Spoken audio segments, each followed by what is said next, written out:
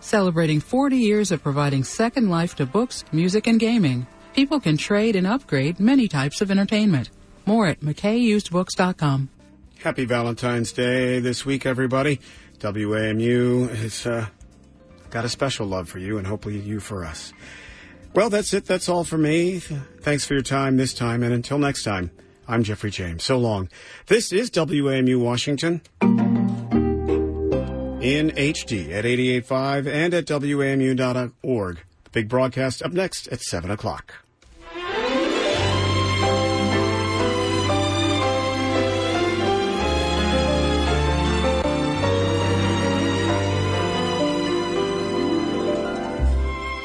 It's Sunday, it's 7, and it's such a pleasure to welcome you to the big broadcast, Radio Theater from WMAQ 88.5. Hi, everybody. I'm Murray Horwitz, and as a public service, we want to remind you about the candy, flowers, and other gifts that are due the day after tomorrow on Valentine's Day.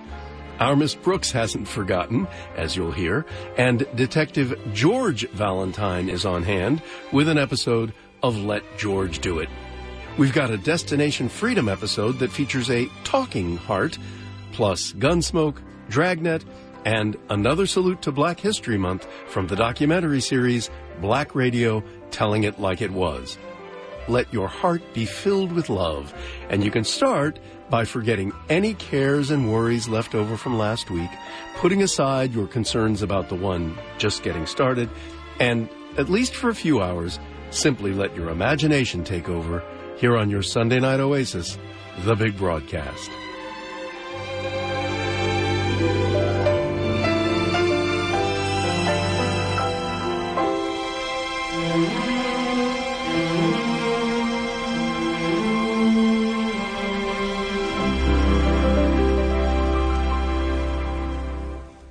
You know all those exciting, exotic locales America's fabulous freelance insurance investigator manages to visit? Well, forget him, at least for the next 2 weeks. He's off to, well, you're about to hear. In the first 3 installments of the 5-part Henderson Matter, they were broadcast November 28th, 29th, and 30th, 1955, by CBS as part of the series, Yours Truly, Johnny Dollar. From Hollywood, it's time now for Johnny Dollar. Tim Connors, John boy. Congratulate me. Congratulations, Tim. What for? I just had another boy. 7 pounds, 12 ounces. Hey, you like cigars? Sure. Well, come on down, pick one up. Oh, maybe you better pack a suitcase, too. I got one for you out in Culver, Montana. Where's that? I just told you. Out in Montana somewhere. We have a debt policyholder there named Henderson. Henderson, huh? Yeah. Now, we don't know if he was murdered, committed suicide, or had an accident. Well, what does it look like? All 3. Okay, Tim, be there in an hour.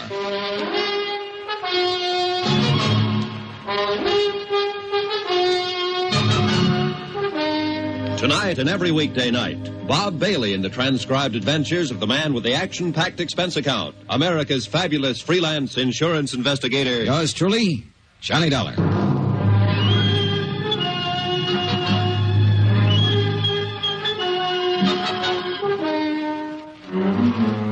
Expense account submitted by Special Investigator Johnny Dollar to Paramount Insurance Adjusters, Hartford, Connecticut.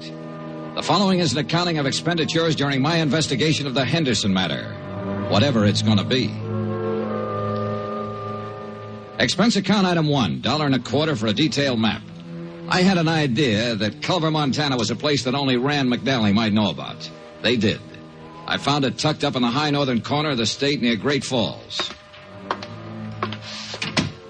Hey, where's your bag? Home. I told you to pack it. Now, look, Give me a cigar, Tim. Tell me about the new boy and the new case. Okay, have a chair. There you are. I wouldn't smoke it if I were you. Terrible. Cost me $2 a box. Hey, you know something? I'm thinking of naming the new boy Johnny. Oh, tough case, huh? Yeah. Look, we're in the same sweet old spot, Johnny. Same old problem. One of our policy holders is dead, and for looking into the circumstances of his death, the insurance company is no longer a friend of the widow and orphan, but a big, bad monster trying to weasel out of a just claim. All claims are just claims, or are they? Well, of course they are. No one ever tried to pull a fast one on an insurance company. Well, the world's full of nice, honest, straight-playing people. Now tell me about getting sandbagged in a poker game. Look, I want to get this out of the way and get back over to the hospital and see my wife. Now, John, this claim came into the insurance office yesterday afternoon, airmail special. The insurance company turned it over to me today. What company? Western.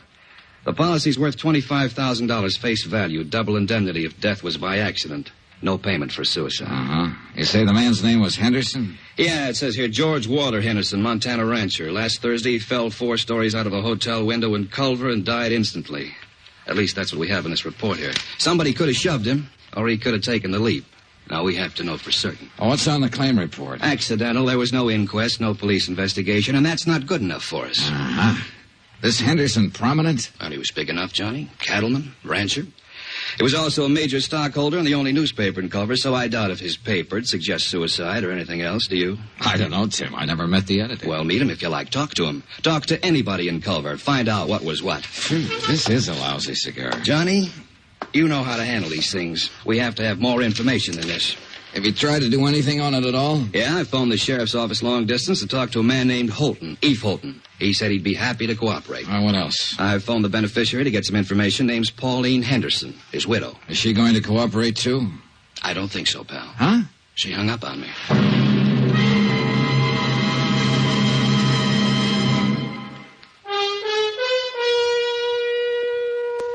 Expense account item 2, $185.65. Airfare, Hartford, Connecticut to Great Falls, Montana. The nearest point I could make to Culver by air. Item 3, $3. I took the train to Culver. Sometimes when I'm having nightmares, I dream about the smelter stack standing up against the cadaverous hills that lie to the south of town. Everything, including the 3 or 4 feet of snow covered with a uniform dinginess, made Culver an ugly little town set in an ugly notch between 2 ugly mountains. The only hotel in town was the Butte. It happened to be 4 stories high. It also happened to be the place where George Henderson had met his death.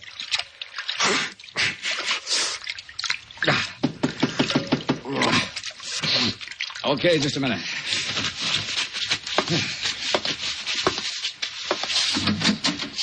Mr. Dollar? Yeah. I'm Eve Holton, sheriff here. Huh? You're from the insurance people, aren't you? Yeah, that's right. Been expecting that you'd be in sooner or later. Well, I'm glad to meet you, Mr. Holton. Call me Eve, son. Everybody does. Hey, got a drink on you? And no, I haven't. Well, I got one on me. Nice and chilly, too. Well, I'll see if there's some glasses around here, Sheriff. You didn't waste any time looking me up. No, I guess I didn't, son. Thought it'd save a little time this way. Knew you'd be looking me up sooner or later. Really thought we ought to have this drink together. Private. May not have any more together while you're here.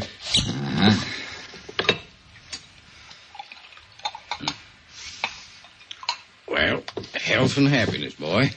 Same to you. Now, this drink we're having. This is in your room, and I'm just a fellow welcoming you to Culver. In my office or on that street out there, I'm a sheriff. And I'm going to be real official. All right, go on. I want you to notice I'm not asking any questions of you, son. I'm just answering anything that you might want to ask me right now. All right. You're going to have to plow ahead yourself on this one, pretty much alone. And let me tell you what kind of plowing you got in store for you. Excuse me. Now, first off, this is a little burg like you ain't used to. We got 3,500, 4,000 people living here. Some of them work in that mine you've seen on your way into town. Others hire out to work on the ranches around here. Some in business. Very tight little place. We hardly ever fool around with anybody else. Sure. Now, you're here because your insurance company don't like to pay off on a policy without knowing whys and wherefores. They don't like the word accident without knowing some of the details. No, they don't. There's a lot of people here, most people, who don't care about those details. As a matter of fact, son, they'd all just as soon put old George Henderson down on the ground and say it was an accident and let it go at that. Well, maybe it was, Sheriff. I don't know. But I'm going to find out. Yeah, well, now, let me go on. Those people who don't like the details don't like detail getters. You understand? Yeah. Scare you any? Not yet. You'll do all right, son. So, maybe you'd kind of like to get your coat on and come to your funeral with me. Starts at 3. Henderson's? Yeah. Give you a chance to look around, get the lay of the land. Okay, good idea. I wondered what kind of bull workers insurance companies turned out. I like you, Dollar. You're all right. You ain't bothering with any questions till you got some worthwhile asking. You tired? A little. Well, this won't take too long.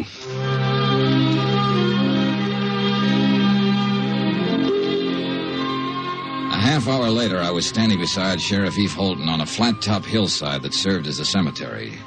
The snow was white and gleaming under the winter sun of the mid-afternoon skies, the air cold and crisp. Dear thee, our heavenly Father, who knoweth all things, we commit the body of our beloved to thy eternal care. Thy will be done. Trusting ever in thy mercy, we invoke the consolation of thy sheltering wing. Earth to earth, ashes to ashes, dust to dust. In sure and certain hope of resurrection into eternal life, in the name of the Father, and of the Son, and of the Holy Ghost. Amen. Yeah. Here. Oh, that's that. Yeah. Poor George. Eve. Which one is Mrs. Henderson? Her. That's Pauline Henderson? Yeah, that's her. Well, she can't be more than 25. 26, to be exact, Dollar. I went to her birthday party 2 months ago. Well, how old was George Henderson? 59. Went to his party, too. Yeah. Pretty thing, Very. Any other family? Nope. No other wife, huh? Nope. Want to meet her? No, not right now. Mm-hmm. Well, suit yourself. Kind of thought you might start thinking when you got a look at her. Now, just keep on the way you're doing. You're doing fine. When there's something you got to know, you'll find out. Well, Eve, I already know one thing. Yeah? What's that? I'm going to ask for a coroner's inquest. Just from seeing her? Just from seeing her. Mm-hmm. You're a sly one, Johnny.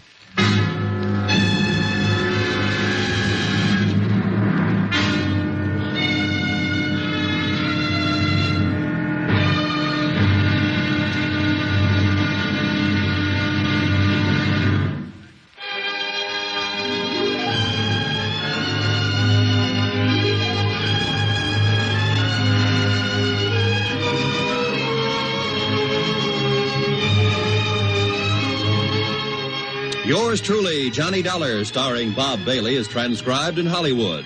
Written by John Dawson, it is produced and directed by Jack Johnstone. Be sure and join us tomorrow night, same time and station, for the next exciting episode of Yours truly, Johnny Dollar. This is Roy Rowan speaking. From Hollywood, it's time now for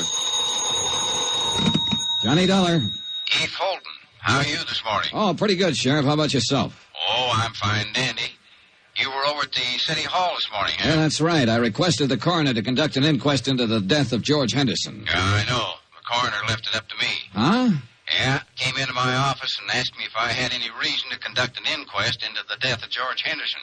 I told him I didn't have any reason, but I'd do it if I was ordered to. Well, what happens now? Well, somebody'll have to decide whether there's going to be an inquest or not. Who? Mayor, I guess. I don't know. Anyhow, you stirred up some action, and you'll be getting it. Yeah, where? Just stay where you are, son. My guess is it'll come right to you.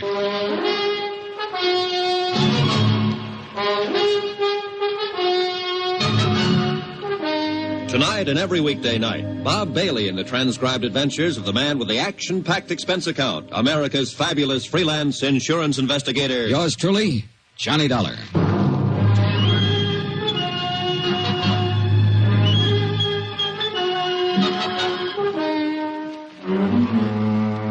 Expense account submitted by Special Investigator Johnny Dollar to Paramount Insurance Adjusters, Hartford, Connecticut.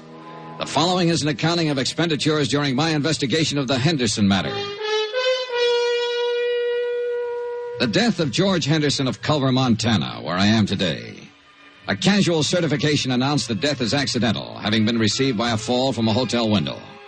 No one in Culver seemed to be too worried about any of the details. But details are my job. That's why I requested the coroner's office to conduct an inquest. I took Sheriff Holton's suggestion and waited to see what my request flushed up in the dingy-colored mountains of Culver.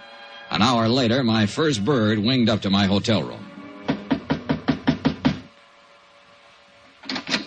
He was a tall, gray-haired man in a Stetson, earmuffs, and the western version of a Chesterfield. His Honor, Mayor Newton. Mr. Dollar, I want to talk to you about this request you made for an inquest into George Henderson's death. Yes, sir, Mr. Mayor. You are aware, of course, that George's death, and he was one of my beloved and personal friends for many, many years, was a great blow to the entire community. No, I didn't know that, Mayor Newton.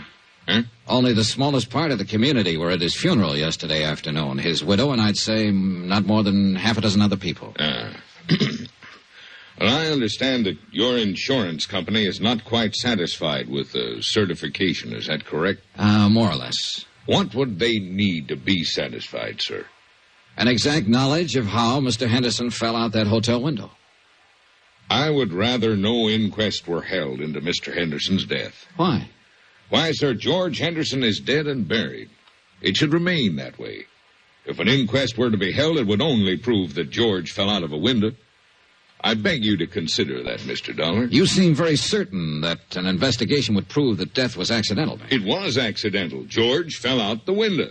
Well, now, I can't just tell that to my insurance company, can I? We are a small community with a rudimentary police force, not equipped in any way for an exhaustive investigation, nor for the financial burden of such an investigation. I strongly urge you to reconsider this request for a coroner's inquest. You do? I do indeed. His untimely death was an unfortunate occurrence, outside the pale of any of our poor abilities to foresee. A terrible, terrible accident. I'd like proof of that. Proof? An inquest, Mr. Mayor. An inquest. All right.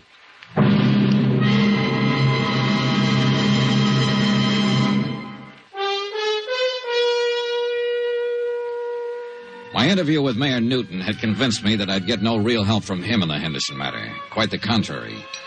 Expense account item 3, 20 cents, coffee, myself and Sheriff Eve Holton. Well, you got it. Huh?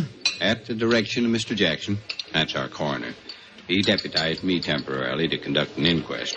It's going to take place tomorrow morning, 9 o'clock, City Hall. Tomorrow, Sheriff? Room 207. Well, Eve, you won't have time to do anything. No, I guess I won't. Not much, anyhow. Oh, brother.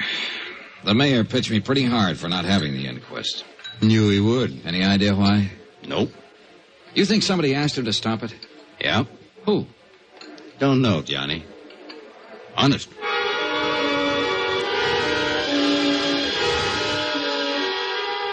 The next morning, I struggled my way against a belligerent north wind to City Hall and the inquest, if you could call it that. I sat in the back of the room and listened while a Dr. Horace Nam assured the six-man jury that George Henderson was quite dead when he was called out of his office and examined him on the street. Dr. Nam reckoned George had died from a broken neck. An ancient bellhop, a desk clerk, and a chambermaid gave their versions of what had happened the day Henderson fell out the window. Now, you swear to tell the truth, the whole truth, so help you God? I do, Sheriff. I'm the acting coroner today, Miss Copley. Sit down. Now, when did you see Mr. Henderson last?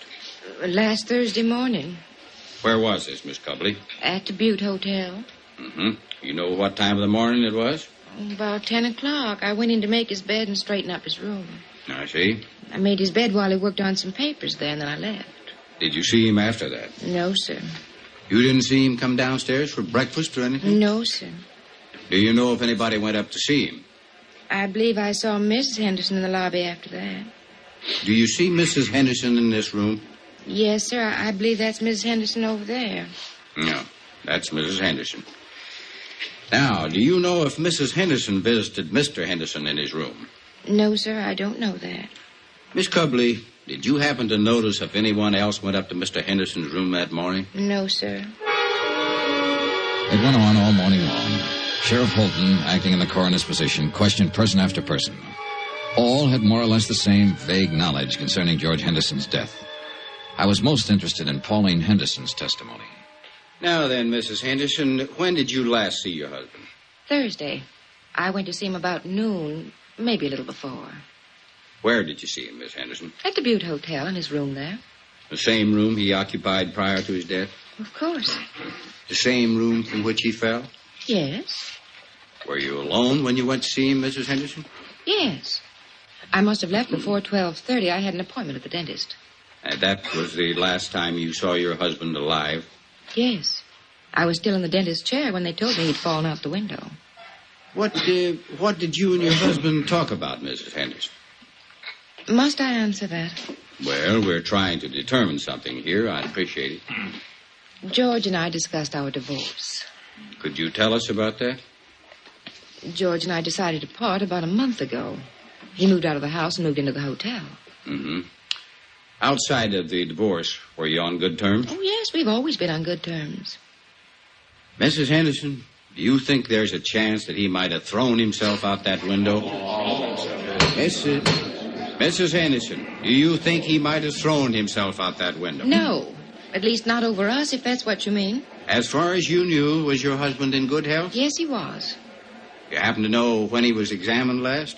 Oh, a month or so ago. He was in perfect health. One more thing. Did Mr. Henderson drink? Yes. Did he drink that morning with you? I think he had a couple of drinks. Yes, he had a drink or two while we were talking. He could have stumbled to that window. The clothes were New York, the perfume Paris, the jewelry Tiffany's. The look, you might expect it on the Riviera, where everybody tries to act bored with too many good things in life. Her dress, black for the occasion of death, was cut too well and too carefully for her to pass as a grieving widow. She answered the questions without hesitation or emotion. 15 minutes later, the jury brought in the expected verdict. Therefore, it is the opinion of this jury that the said deceased, George Walter Henderson, came to his death as a result of injuries incurred in a fall from the 4th floor of the Butte Hotel at or about 12:45 p.m. on the 19th day of this month. No evidence to the contrary, it is deemed and declared that the manner of death was accidental. Adjourned. And that was it. As far as Culver's people, its police, and its mayor were concerned. Yeah, the mayor. Well, Mr. Dollar, I hope you're satisfied. It was a pretty good inquest, Mayor Newton. I trust the official verdict of the jury will answer any questions your insurance company might have had on their minds and clear this whole matter up, I'll forward it to them and tell them the circumstances under which the inquest was conducted, Mr. Mayor. Satisfactory, I trust. No, but it served a purpose. Now that everybody thinks it was an accident, everybody will breathe easier. Certainly. Yeah. If everybody's relaxing like that, somebody's going to get careless. See you, Mr. Mayor.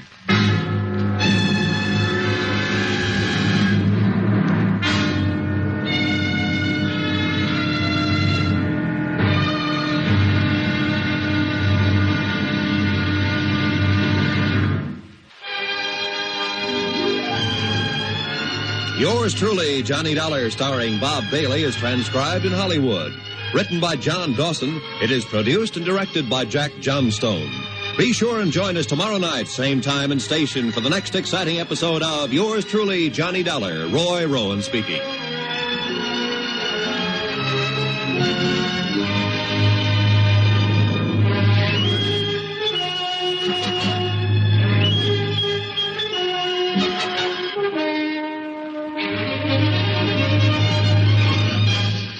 From Hollywood, it's time now for...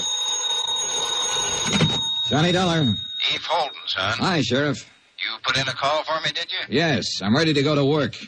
Now that the inquest's been held and George Henderson's death is officially an accident, I might be able to move around your little town a little easier. What can I do for you? Help me to move around? The case is closed, as far as I'm concerned. Eve, what's the matter with you? That inquest was a farce. For all I know, Henderson could have been pushed out of that hotel window. The attitude of different people in this town makes that whole thing... Hold on now, son, hold on. I meant to say it's closed as far as my office is concerned. Personally, I think it needs investigating. We can help each other, maybe, you and me. Can I come over? Oh, I better come there. You know how folks are around here.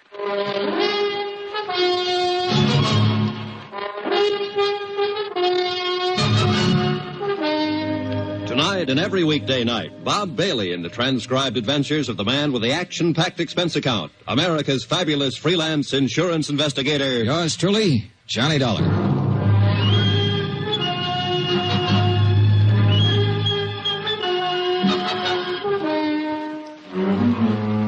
Expense account submitted by Special Investigator Johnny Dollar. Location, Culver, Montana. To Paramount Insurance Adjusters, Hartford, Connecticut. The following is an accounting of expenditures during my investigation of the Henderson matter. The question, accident, suicide, or murder? Expense account item 4, $3.48. 1 day later to Tim Connor's office in Hartford explaining the situation in Culver. I'll read it back to you, Mr. Dollar. Mr. Tim Connors, Paramount Insurance Adjusters, Hartford, Connecticut. Coroner's inquest into death of George Henderson, policy number EMP-196667, found death to be accidental. In my opinion, the inquest was not thorough. Have decided to stay on in Culver and conduct my own investigation. If any change, please advise via Western Union, Butte Hotel, Culver. Am forwarding copy of coroner's verdict this date. Best regards, Dollar. Correct? Okay. Oh, Mr. Dollar. Hmm? Good luck. Yeah, sure. Expense account item 5, 68 cents, postage. I mailed a copy of the coroner's verdict to Hartford, airmail special. After that, I went back to my hotel to wait for the sheriff, Eve Holton. Come on in, Eve. Oh. Hello. Hello. Mr. Dollar, my name's Porter. I'm the manager of this hotel. Oh, well, come in, Mr. Porter. I can't right now. I've got some other things to attend to. Well, anything I can do for you, Mr. Porter? I'm going to have to ask you for your room, Mr. Dollar. Oh? When? Today. Any particular reason? We're all filled up. The room's been reserved for 6 weeks. By whom? What? Who reserved it? Why, a man from Bozeman. It's a sort of convention. Sort of convention? What kind of convention is that, Mr. Porter? Look, Mr. Dollar, you'll have to leave this room today. The man's coming in tonight. Uh-huh. And there's no other hotel in town? That's the way it is, Mr. Dollar. No other place to stay? No. So I have to pack my bags and get out of town, is that it? I must have the room, Mr. Dollar. Who asked you to say you wanted the room, Mr. Porter? Who asked you to come here and kick me out? Why, no one. Well, you go back to no one, Mr. Porter, and you tell no one that I'm staying right here in this room here in Culver until I finish what I have to do here. You tell that to no one, will you? Mr. Dollar, I'd hate to call the police. Go ahead, Mr. Porter. Be sure and tell them about the sort of convention you're having and how all the rooms are sold out. Tell them about Mr. No One and tell them I called your bluff. Anything else, Mr. Porter? I was at the stage where I was beginning to take notes for myself. Note 1, the mayor didn't want to have an inquest into the death of George Henderson. Note 2, when they did have an inquest, they didn't want to really find out anything. Note 3, Mr. Hotel Manager wanted me to keep on not finding out anything by getting me out of town. I explained all of this to Eve Holton when he showed up a half an hour later. Kind of tight, isn't it? I don't know what that means, Sheriff, but it's pretty stupid. Yeah, it's stupid, son, but it could be effective. Now, I'll tell you what. If Porter calls the police, I'm the police, so don't worry about that. I'll hem him and haw him. All right, thanks. Now then, tell me how much your insurance company's stuck for. $50,000 if Henderson's death goes by as an accident. The good book says that's what it was. I know. There's a chance, too, he had a heart failure and fell out of that window. No, sure. Always a chance. We might have to dig him up and find out, Sheriff. Oop, no, hold on. Autopsies and digging people up is one thing you'd have a hard time doing around here. I might insist on it. I don't know. We'll let that go for now. Say, tell me about Mrs. Henderson. Where's she from? Here. Right here in Culver. Now, she didn't get that mink coat and those diamonds she was wearing at the inquest in Culver. More important, she didn't get that continental look here either. So what's the story? Well, her name was Pauline Underwood before she married George. Born and raised right here in Culver. Of course, she went to school in the East, and she's been in Europe a couple of times, but most of her life's been right here. She is a mighty pretty widow. And a mighty rich one, too. Henderson had it. I know. This divorce she talked about at the inquest yesterday. Well, everybody in town knew they weren't getting along, never did get along. How could they? Pauline's 26 and George is 59. He could have been her father. As a matter of fact, he almost was. Well, tell me about that. You got a drink? Oh, yeah. Well, George raised Pauline from the time she was 14. He paid for all her schooling and growing up. She didn't have any folks after her old man died. George was pretty good to her. He sure was. Was he a friend of her parents? Well, Tom Underwood worked out at the ranch for George. When he died, there was Pauline standing there. Yeah. Oh, thanks. And she eventually married him and his money, huh? Well, I wouldn't put it that way exactly. I think she liked him. Now, I've gone over what you're thinking, son. Those two were talking about divorce for some time. The papers had been drawn up for a settlement. She'd got a lot of alimony and so on. Oh, Pauline had no call to push him out that window or have him pushed out. At least not for money. All right. Suppose he didn't want a divorce. Suppose he loved her and she came to the hotel room that morning and he pleaded with her to try all over again. Suppose she said no. Suppose she said no in a great big cold way. And George Henderson sat there and thought about it after she left. And he got sick all over and he walked over to that window and... Suicide? What do you think? You know him. He wasn't the suicide type. So. Oh, nobody's the suicide type until they come to the end of the line, Eve. Then it's too late to interview them and ask them how they got there. Everybody seems to think it was an accident, so I'm just throwing words around. Well, you have a right to do that if you aren't satisfied, son. Hey, getting back to this hotel again. Who might want me to get out of town and not ask any questions? Anybody. Well, who? No idea. But it's somebody who has some feelings in this. Hey, who owns this hotel, Eve? Noah Baxter. Who's Noah Baxter? Rancher. Got a place about 15 miles from here. Pretty big man. Friend of Henderson's? Yeah. And let me put that question a little different. Baxter a friend of Mrs. Henderson's? I don't know. Can you find out? I can try. Well, find out about him and any other friends, Eve. Friends that might be younger, that might have gone to Europe or school in the East. Yeah, sure. What are you thinking now, son? Well, now, if I were Mrs. Henderson and my husband fell out of a window in this hotel and killed himself, I'd hire a lawyer and I'd sue the hotel for damages. If the insurance company didn't pay off my claim, I'd hire a lawyer and insist that they pay that claim. I'd do those things right away, Sheriff, especially if I thought it was all legitimate. Yeah. Yeah. 2 hours later, I received a wire from Tim Connors. He requested me to look up a man named Thurber, an insurance broker living in Great Falls. Expense account item 6, $4.92, tank of gas. I borrowed Sheriff Holton's car and drove the 80-odd miles to Great Falls that afternoon. Mr. Thurber bought lunch. My Lord, I hope there isn't anything to all this, Mr. Dollar. I just hope there isn't. George Henderson. Yeah, well, there isn't anything to anything yet, Mr. Thurber. I'm still trying to find out the facts. Oh, I knew you were over in Culver. I tried to call you there a couple of times. You were out both times. Finally, I put in a call to the home office in Hartford. I talked to this man, Connors, with the adjustment agency. Yeah. You see, Mr. Dollar, it's like this. I've been over in Jackson Hole for 5 days now hunting duck. We were way in, and I didn't hear about Henderson's death until I got back yesterday. Uh-huh. Now, look, Mr. Dollar, I don't know what reflection this will have on your attitude toward this case. But 2 days before I left, Mr. Henderson telephoned me here in Great Falls. He said he wanted to change the beneficiary on his policy. Oh, in other words, he was going to cut his wife out, huh? Yes, I suppose so. I know they weren't getting along. There'd been talk of divorce. Yes, I guess so. Uh-huh. Did he name a new beneficiary? Yes, a school teacher in Culver named Matilda Knickerbocker. Everybody calls her Maddie. What was his connection with her? None that I know of. I think it was just a name for him to throw in until he could decide on another beneficiary. Why, he didn't have... Wait a minute. Maddie Knickerbocker. Just a school teacher. Everybody knows her. He was awful mad when he talked to me that day. I could tell it in his voice. Now, here's what might interest you just a little more.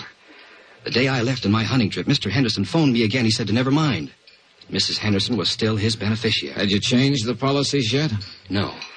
Are you sure it was Henderson who telephoned you? Well, yes, I think it was him. Do you remember when you got the call? Oh, somewhere around noon, a little later, I guess. He died between 12:30 and 1. And it must have been just before he fell out the window. He phoned you long distance from Culver, huh? Yes, sir. Well, he was supposed to have been in the hotel all morning, so he had to phone from his room. Well, you can check that, can't you? You'd be surprised how hard it is to check simple things like that around the Butte Hotel. Did you know Henderson very well, Mr. Thurber? He was a customer. I wrote a lot of insurance for him. Know his wife? Oh, yes. Well, tell me about them. Well, go ahead, Mr. Thurber. Now, look, accidents rarely have reason behind them. Suicides and murders always do. You don't think it was an accident? Well, let's say I've heard enough and seen enough to make it a draw so far. Go ahead, tell me about him. And I wish I was married to Mrs. Henderson. I mean, I wish she could see me. I think most any man who's ever met her hoped the same thing. Young men, old men, any kind. But she picked George. George was as tough and leathery as these mountains around us, exactly her opposite. But Pauline married him. He raised her. He was close to her all her adult life. Yes. But, Mr. Dollar, you know and I know she didn't have to marry him. She could have married anybody here in Culver or anybody in London or Paris. You see what I mean? Not quite. Well, I always had the idea that after she married him, she kept letting him know she could have had anybody else she wanted. Go ahead, Thurber. I think she married him for his money. I think she would have killed him for his money.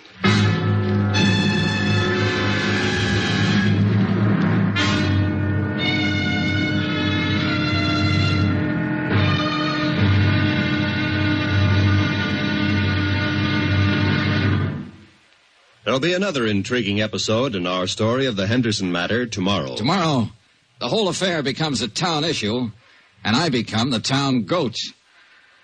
Incidentally, let me take a moment to say thanks for the many kind letters you've sent.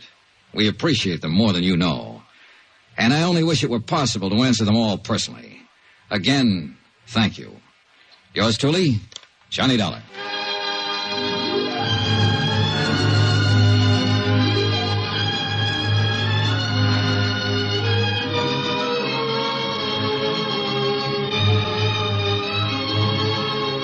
Yours truly, Johnny Dollar, starring Bob Dailey, is transcribed in Hollywood.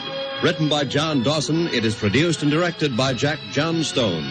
Be sure and join us tomorrow night, same time and station, for the next exciting episode of Yours truly, Johnny Dollar. Roy Rowan speaking.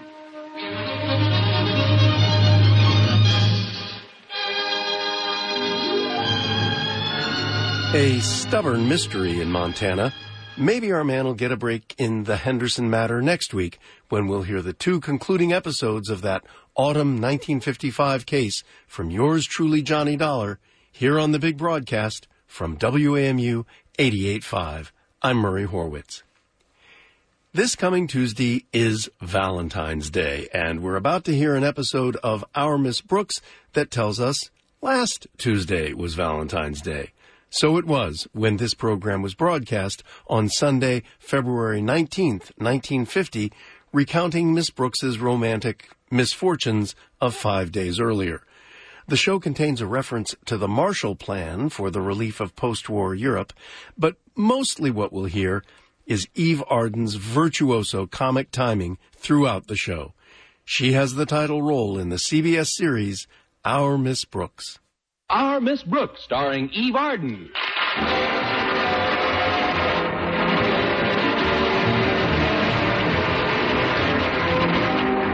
It's time once again for another comedy episode of Our Miss Brooks, written by Al Lewis.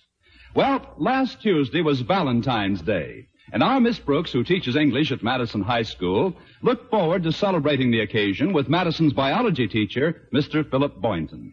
Of course, Mr. Boynton isn't the most dashing person in the world, but what he lacks in ardent emotion, he more than makes up for by his passionate lack of interest in romance. In fact, I have long suspected that if Mr. Boynton is ever hit by one of Dan Cupid's arrows, he'll remove it with a scalpel, cauterize the wound, and kick Cupid right in his quiver.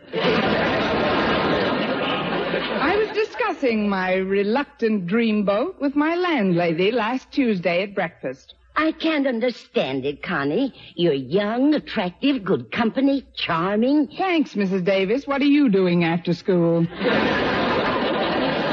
Now, I'm serious. Somebody ought to take Mr. Boynton by the shoulders and give him a good shaking. I've tried that, but he's not a very good rumba dancer. Besides, I really shouldn't complain. We've been out on several dates in the past few weeks. I know that, dear. But where does he take you on these dates? To the zoo. Exactly. And he took you there again yesterday, didn't he? How do you know? It's obvious. If it's that obvious, I'd better spray a little sweet air around. I knew you were at the zoo by the way you were dreaming last night. I got up to get some water, and as I passed your room, you were screaming like a wounded buffalo. Why, that's absurd, Mrs. Davis. I don't know what I'd be screaming about. It was only a flesh wound. Well, cheer up, dear. Here are some Valentine greetings that came for you this morning. Oh, thanks, Mrs. Davis. Let's see. This one's from Walter Denton. I recognize the handwriting. Well, an original poem. Read it out loud, Connie. All right. It says, my heart tick-ticks for you, my queen, with the steady watch beat of a new Longines. Dear Miss Brooks, I think you're keen. Won't you be my Valentine?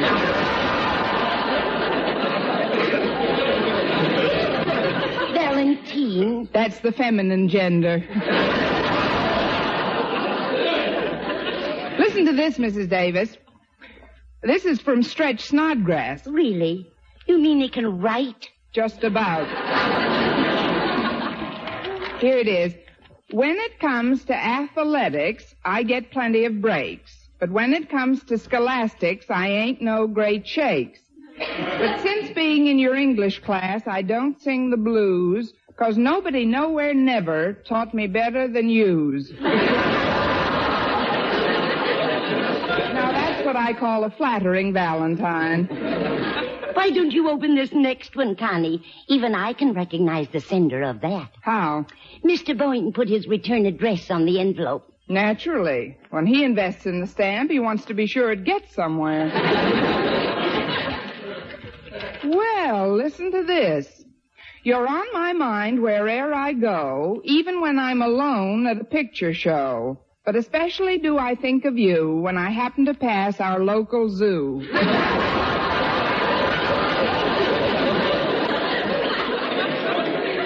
There he goes again.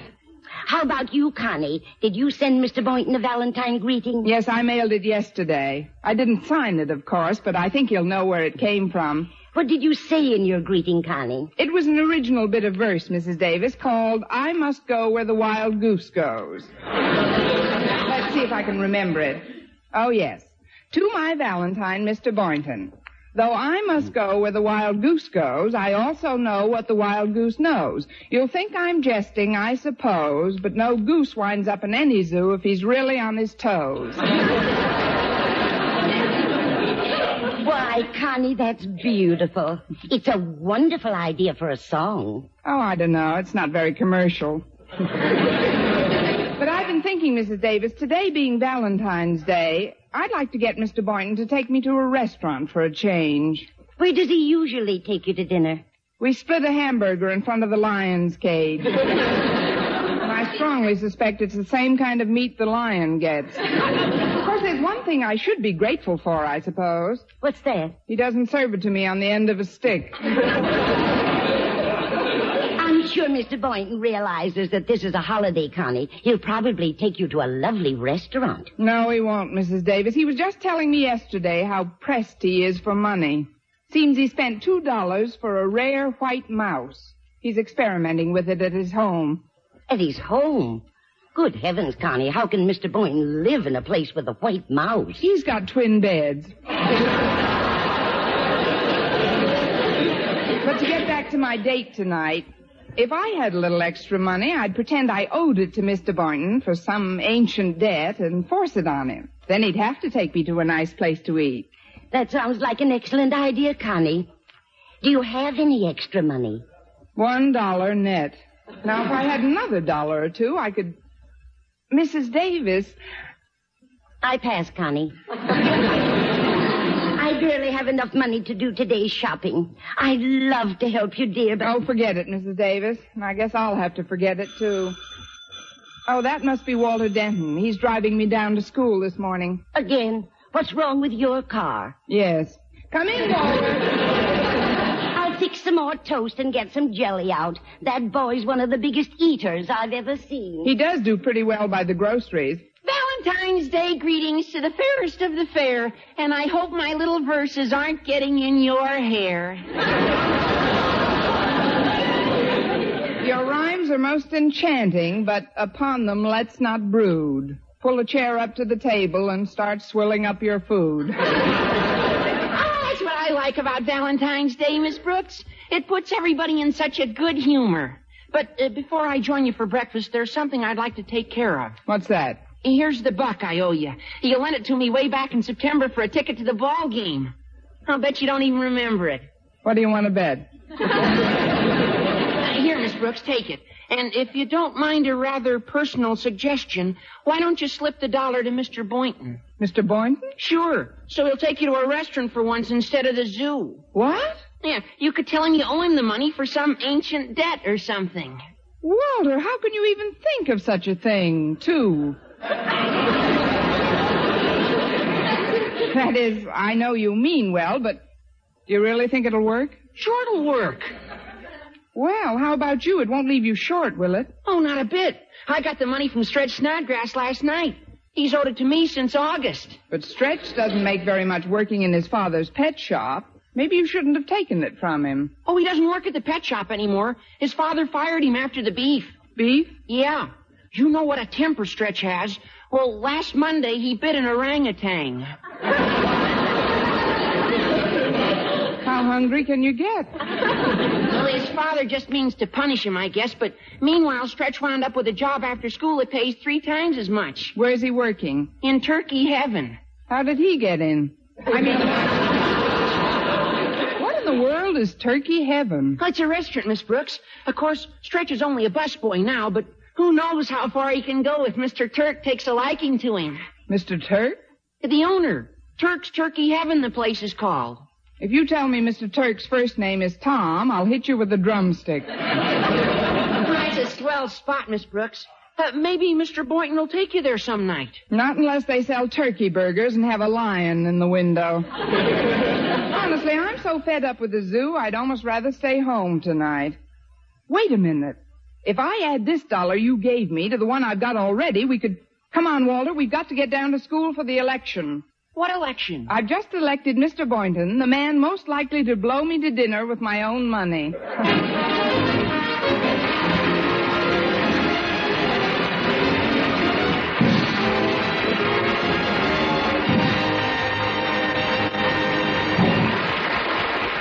Well, we got to school before it was time for my first class, and I headed directly for the biology lab to confirm my Valentine date with Mr. Boynton. His enthusiastic reply to my reminder almost swept me off my feet. I guess we could kill a couple of hours somewhere.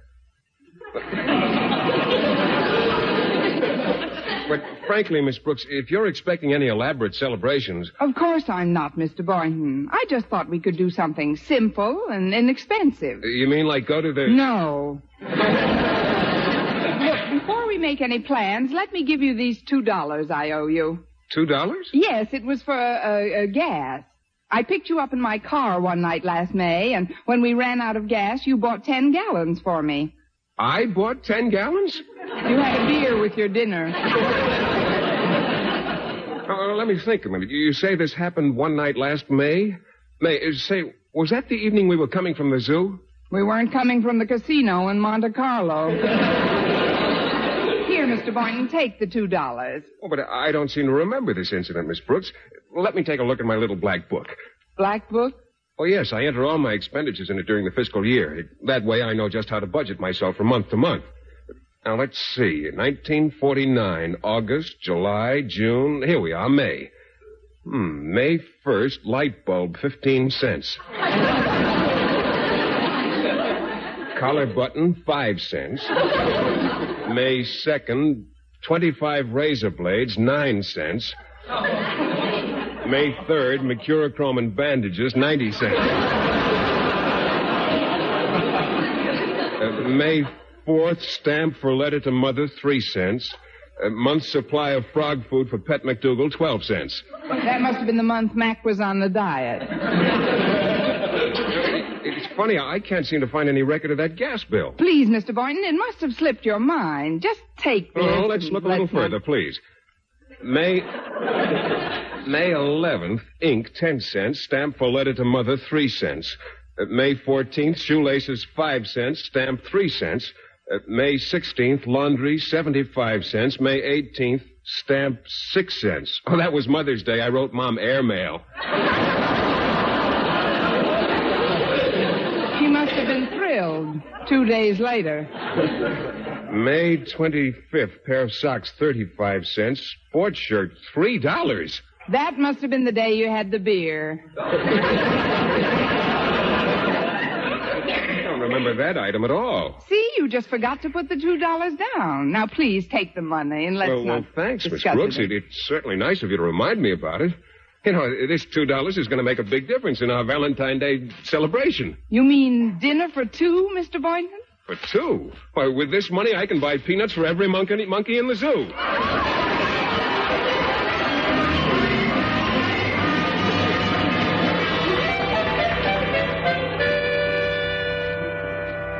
And so, class, if you'll just turn to page 18, we can all go to lunch. Miss Brooks? Oh, Miss Brooks, can I talk to you for a minute? What is it, Harriet? Walter told me he paid you back some money he owed you, and I'd like to do the same thing. Here, Miss Brooks, here's the $1 you laid out for 2 of my lunches last month. But, Harriet, I treated you to those. Why should you treat me to lunch, Miss Brooks? Oh, I don't know. Maybe the market went up. Please, Miss Brooks, I insist that you take this $1. But, Harriet, this is probably your lunch money. Oh, no, it isn't. Stretch Snodgrass owed me this money for months. He just paid me back this morning. Good old Stretch. Since he's been working at Turkey Heaven, he's loaded like a Turk. Thanks, Harriet. This money's going to come in very handy. Now, if I could just think of somebody else who owed me some money. Wait a minute. Your father owes me $1 since last December. I'm going right over and collect it. I'll walk you to his office, Miss Brooks. But if I were you, I'd be very careful how I approach Daddy. He wasn't in a very good mood this morning. What was wrong? Well, Mother played a little Valentine joke on him. She cut a big heart-shaped hole in his morning paper. And she said she'd like to see his face at the breakfast table at least one day a year. That should be plenty. I mean, that was very clever of your mother, Harriet. I'm glad I didn't send him a Valentine. Well, here we are, Miss Brooks. Good luck. Thanks, Harriet. Now stand back. I'm going to open the cage. Pardon me, Mr. Conklin. Oh, good afternoon, Miss Brooks. And thank you for the Valentine greeting. Valentine greeting, but I know you chose to remain anonymous, but certain subtleties of phrasing gave you away. The biggest hint, of course, was in the signature. From an admirer. Oh, I'm not the only one at Madison who feels that way about you, Mr. Conklin, but I am glad you like the card. Yes, it is a dandy. You probably know it by heart, but I'd like to read it aloud for you, if I may. Certainly, sir. I'd love to hear it. Again. It goes, as our principal, you've ruled us with a firm and steady hand. You've hustled and you've bustled, and our work you've carefully planned. Though you've guided us and chided us, I've really been in clover, because I know it won't take very long before you topple over.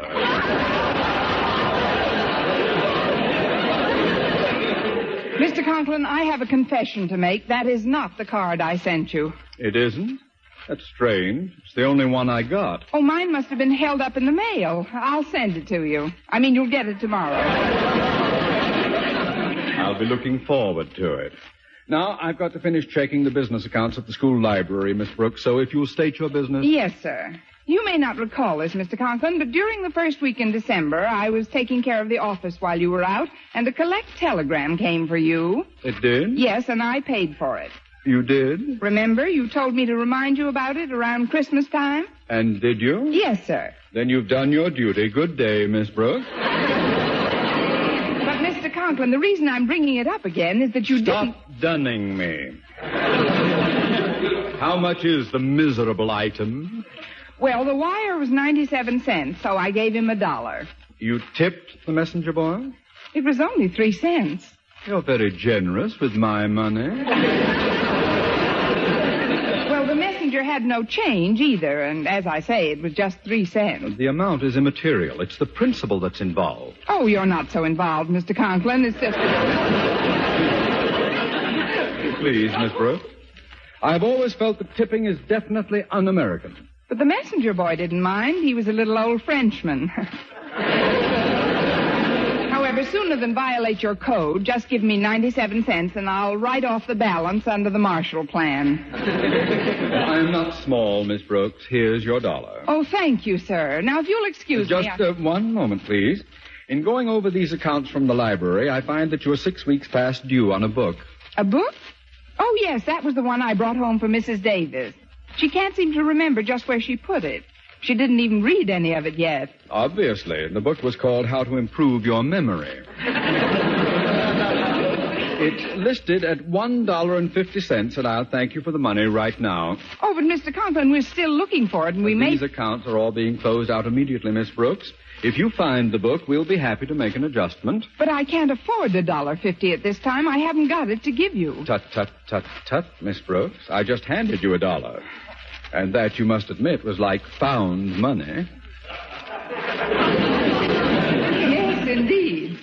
Like money found at the bottom of a snake pit. Look, Mr. Conklin, couldn't this wait until... Don't be petty, Miss Brooks. Here's 50 cents. Just hand me $2 and your account is all squared away. Oh, all right. Here you are. Now may I go, Mr. Conklin? Certainly. Good day, Miss Brooks. It's a Lulu so far. Hi, Miss Brooks. Oh, hello, Stretch. Thanks for the Valentine. Oh, that's okay. We're going to the cafeteria for lunch? I might as well. I have 50 cents that's just burning a hole in my pocket. The one that doesn't have a hole in it already. But this talk of money is probably boring to anyone as affluent as you are. Oh, I ain't affluent, Miss Brooks. I just got a cold in my head. Well, it's nice to know there's something in there. By the way, how are things at Fort Knox? Where? Turkey heaven. Do you like your new job? Oh, I like it real good. Of course, I'm just a busboy now, but if I work real hard, I don't always have to be a busboy. I can go places. Especially if you get your own bus.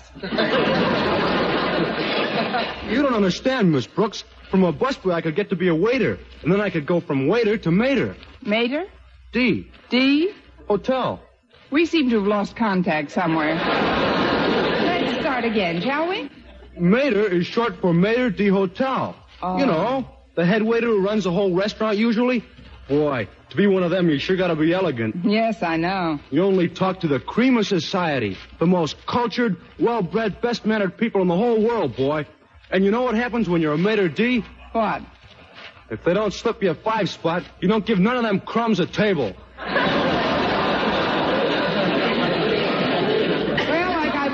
It takes a heap of culture to make a Mater D. That's a long way off, I guess. But meanwhile, I'll just keep picking up glasses and learning the business. At least it's good exercise for me. I do a lot of bending over. Bending over? Sure. I drop a lot of glasses, too. But it's sure a nice restaurant, Miss Brooks. They got roast turkey, fried turkey, and cream turkey. My favorite is their special, turkey au grating. It's turkey hash varnished with cheese. And it's served in a shaving dish. Have you ever tried that? No, I prefer boiled turkey shellacked in the casserole. Oh, is that good? Oh, take a glass of domestic turpentine with it, and you're out of this world. Oh, before I forget, Miss Brooks, here's a credit slip for 2 free dinners at Turkey Heaven. The boss gave it to me for working extra hard over the weekend. 2 free dinners? But, Stretch, I can't take this. You've earned it by your labors. You're the one who should profit by your own efforts. You and nobody else. Well, that's enough acting for one day. Hand it over.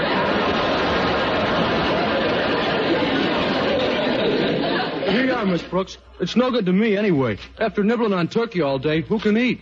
Wait a minute, Stretch. I've got an idea. I want you to find Mr. Boynton and give him this credit slip. Mr. Boynton? That's right. But whatever you do, don't mention to him that I know anything about it. Now, is that clear? Yes, ma'am. I'm to find Mr. Boynton, then give him the slip, and mention that you don't know nothing about it. No, Stretch. You're not to mention that I know anything about it. Sorry. That grammatical carelessness will be the death of me.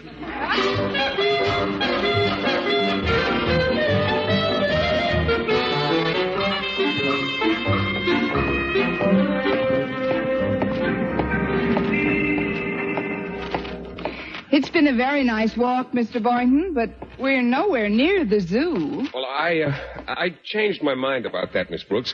Before we left school, I decided that this being Valentine's Day, I'd like to take you to a restaurant for dinner. Oh, wonderful. May I pick any place I want? Well, that is, I'd like to go to Turkey Heaven. Go ahead, pick any place you want. Say, now, this is a coincidence. Isn't that Turkey Heaven right ahead of us? Oh, that's right, Miss Brooks. It's, rather expensive, isn't it? Oh, money isn't everything. Come on, let's go in. Hey, it's a good thing it's early. We won't have any trouble getting a table. Oh, fine. Look at that turkey being carried out of the kitchen. Isn't it a beautiful bird? Oh, yes, it is. But, look, isn't that Stretch Snodgrass with that tray of glasses? Yes. Hi, Miss Brooks, Mr. Boynton. I'll pick up the glasses later. The maitre d' isn't here yet anyhow. How'd you like to sit at this table in the corner here? Oh, fine, sir. I know how it is when a couple are going to eat alone. They like a nice secluded place where Nobody can see them. Then if they feel like picking up a turkey leg in their hands, who cares? You're so right, Stretch. Now, if you'll just bring You got it pretty fast, Miss Brooks. Hope you enjoy everything. Incidentally, I didn't spill the beans to you-know-who about your knowing about the 2 free dinners to you-know-what. Stretch, go get Mr. Boynton a glass of water. And bring a couple of menus while you're at it. Yes, ma'am. I'll get them right away. Miss Brooks, I've decided there's no point in my trying to deceive you, so I'm going to come clean. Stretch gave me a credit slip for 2 free dinners here. Really? Well, wasn't that sweet? Here you are, folks. Water and menus. I'd like to advise you to read the menus pretty careful, though. The prices in here are mighty steep. Oh, we don't have to worry about that, Stretch. Mr. You-Know-Who has a credit slip for 2 free you-know-what. Now, let's see. What shall we order? Gosh, Miss Brooks, there's something I forgot to tell you. What's that? This slip isn't good on holidays, and today is Valentine's Day. Oh, no, Stretch, that's terrible. Oh, no, calm down, Miss Brooks. I'm not going to see you disappointed. Credit slip or no credit slip, this is one holiday we're going to celebrate and celebrate right.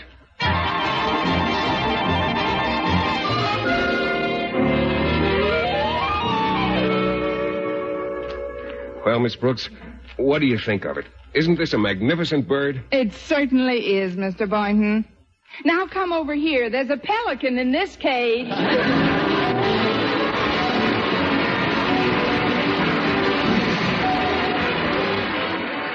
And now, once again, here is our Miss Brooks. Well, when the zoo closed, Mr. Boynton and I caught the 5 o'clock hamburger and headed for home. But as we passed a nice secluded bench, I stopped him. Look, Mr. Boynton, we may not be able to afford a fancy restaurant, but we can still celebrate Valentine's Day. After all, we are together. We have a bench in the park, and school is over. But how can we celebrate on a park bench, Miss Brooks? Correction, school is just beginning.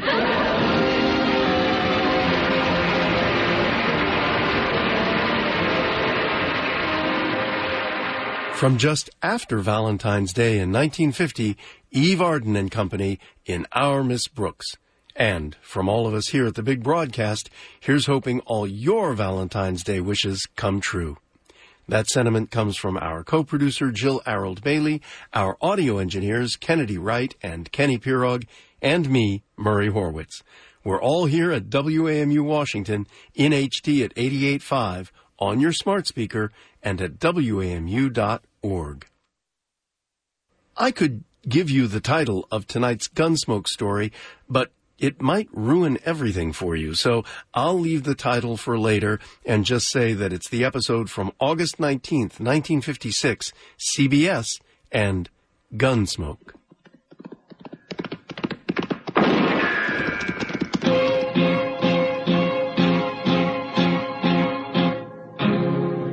Gunsmoke.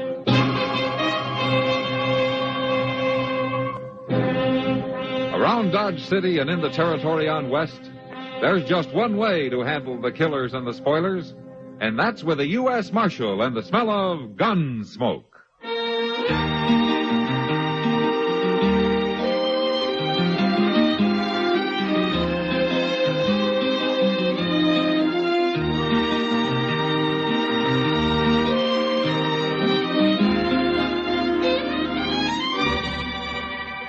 Gunsmoke, starring William Conrad. The transcribed story of the violence that moved west with young America. And the story of a man who moved with it. I'm that man. Matt Dillon, United States Marshal. The first man they look for and the last they want to meet. It's a chancy job, and it makes a man watchful. And a little lonely.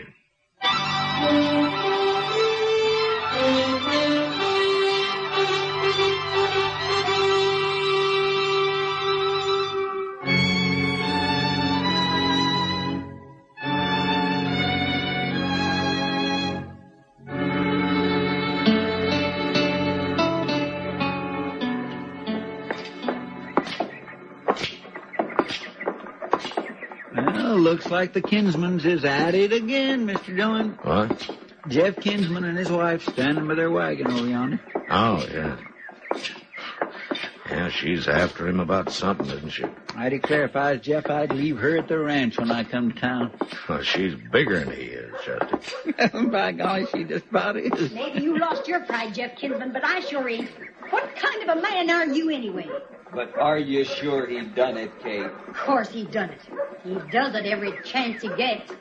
You gonna let another man flirt with your wife right in public? I just wanted to be sure. There he comes now. Ask him about it. I sure will. That's Ed Dolliver she's talking about, Mr. Dillon. Yeah, I guess they're not such good neighbors after all. Look, he's carrying a rifle. Yeah. It's a Sharps 50. It looks brand new. Hey, well, I guess there won't be no trouble. Jeff Kinsman ain't Jeff. armed. Mrs. Kinsman? I want to settle something with you, Dolliver. What's wrong, Jeff? You're to leave my wife alone, you hear? What? You stop trying to fool with her. Jeff, you gone crazy? You tell him, Mrs. Kinsman. She done told me. And I'm warning you, Dolliver, you go get your own woman, leave mine be. I don't know I like being accused this way. Put that gun down, I'll learn you to like it. They gonna fight, Mr. Dillon? And as long as they aren't gonna shoot each other. There. Now what are you gonna do, Kinsman? I'll show you. Oh, you got a knife. You put that knife away. I ain't armed. All right, hold it, Kinsman. This is my fight, Marshal. Not with a knife.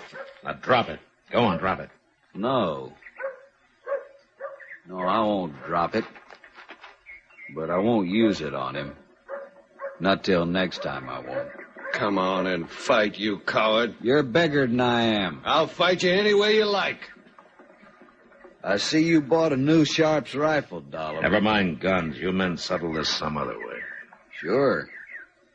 Only he better remember I got a Sharps rifle at home, too. Now look, Kinsman, and you too, Dolliver. If there's any shooting out your way, I'll know who to come for.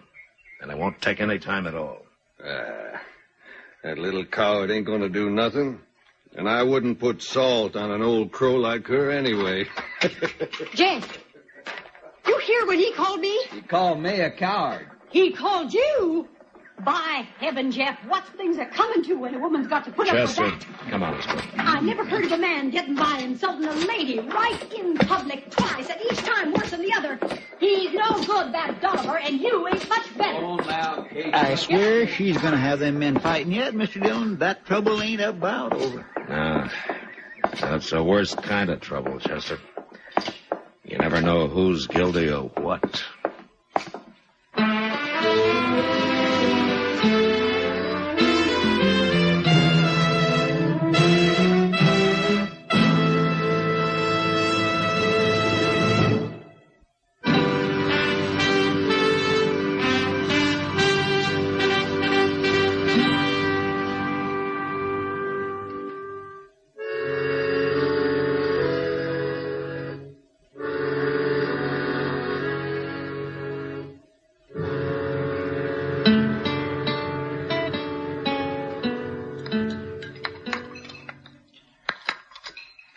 Pour me a little more coffee, will you, Matt? Yeah, sure, Kitty. Thanks. Is that enough? It's enough of this restaurant's coffee. Well, at least it's hot anyway. Yeah. Oh, about Ed Dolliver. Mm-hmm. Well, all I know is that he's a bachelor, and I never yet saw him shy away from a pretty girl. Yeah. Kitty, I want to ask you a question. Would you call Kate Kinsman pretty? She might have been. Once. That woman's lived a hard life, Matt. No? In fact, it was Ed Dolliver who told me about her. She was married before, you know. No, I didn't know. He died. Pneumonia or something. He was a buffalo hunter for the Santa Fe Railroad. He used to take Kate right along with him, just like she was a man. Uh-huh. Yeah, maybe that's why she demands so much respect now. Matt, I don't think objecting to being called an old crow is exactly demanding respect for any woman. Oh, what's that? Oh, it's Chester. He looks pretty excited about something. Yeah. Excuse me, Kitty. I better go see what he wants. I'll see you later. Sure, Matt. Yeah, what is it, Chester? Miss Kinsman, she's waiting right over there. What? Or is there something wrong? You better hear it from her, Mr. Doone. You coming alone today? Yes, sir.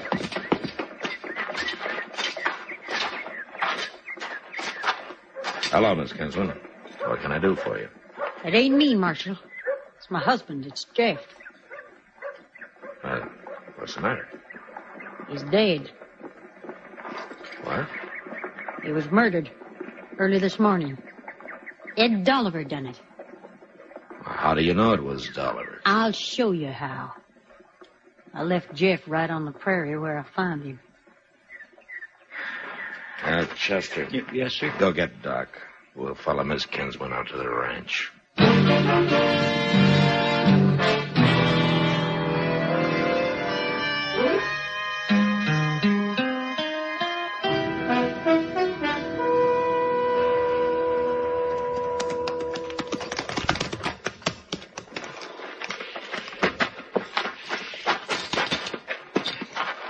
There he is, Marshal. I ain't touched him, just furled that canvas over him. Uh-huh.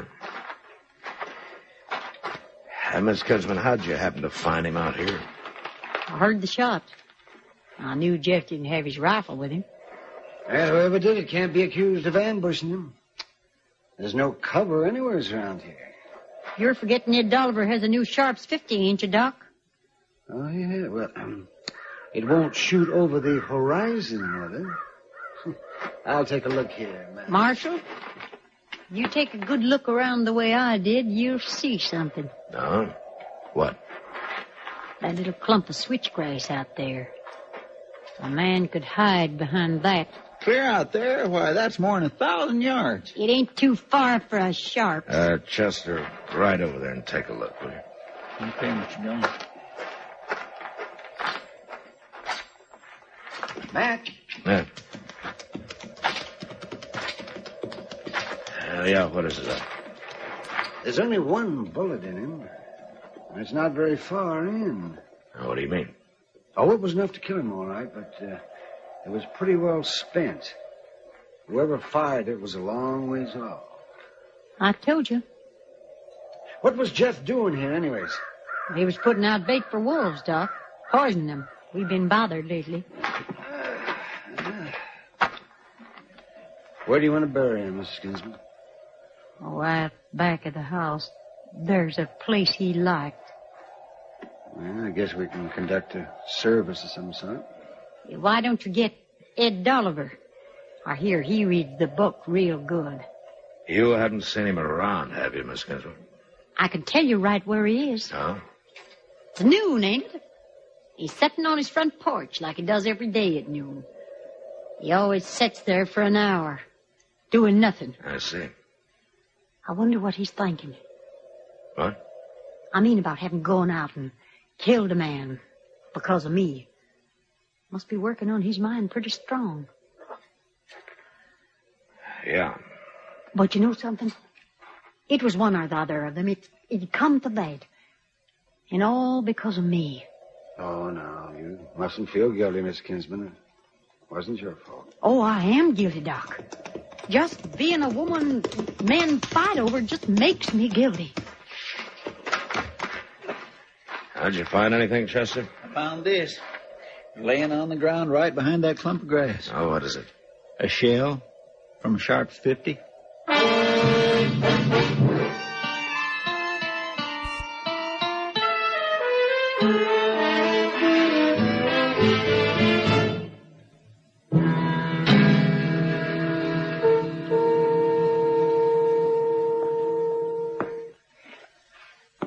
It don't look good, does it, Marshal? No, Dolliver, it doesn't.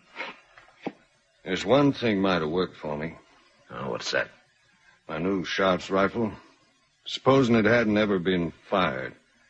You could tell, couldn't you? Easy. Where is it? Ain't no use, Marshal.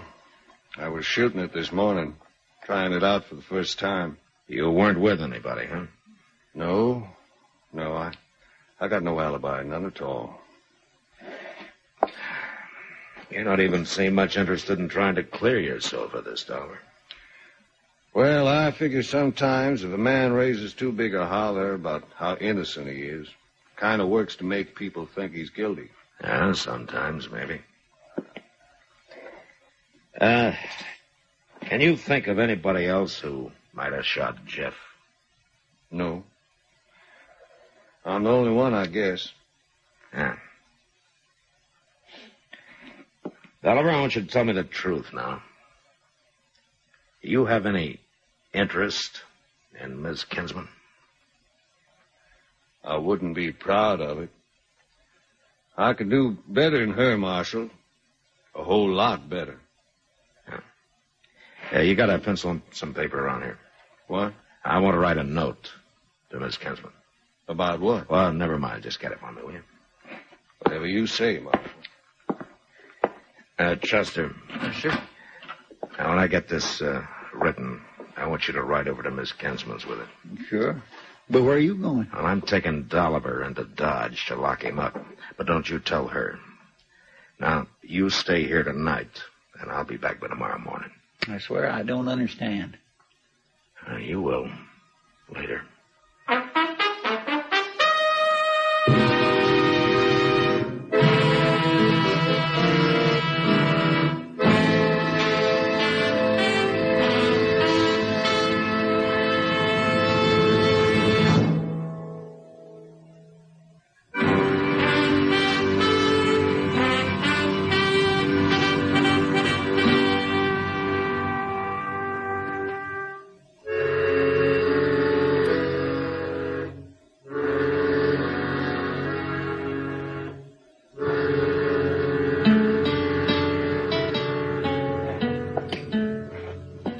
I told you to stay away from that window, Chester. Well, I was only peeking to see if that there Mr. Dolliver was doing all right out there on the porch. Oh, that was he? Oh, yes, sir. He's sitting real quiet, just staring off across the prairie. Yeah, that's good. Most noon, Mr. Dillon. You getting hungry?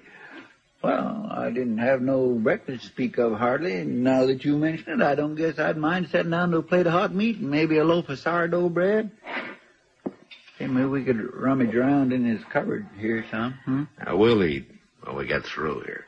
Yeah, sure, but when'll that be? Not too long, if my hunch is right. And if it ain't? Yeah, you've been hungry before, haven't you? Come on over here.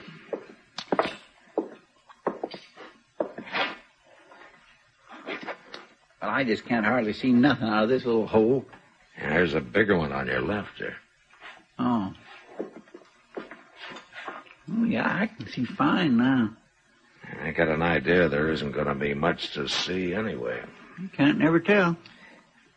You, sure our horses are out of sight, huh? I got 'em tied up back of the house, I told you, Yeah. Mr. John. Okay. Hey, look at Mr. Dolliver. Got him. Knocked him right off of his chair. Yeah. Yeah, you see that puff of smoke out there? Mm. Yeah, that's a good 1,000 yards. Oh, that's some shooting, but whoever it is pretty well hid. Yeah. Now, we'll wait a minute, then we'll go out back and get our horses. We're going to have to ride awful fast. We'll make it. Well, what about Mr. Dolliver? Leave him. He was hit square. Come on.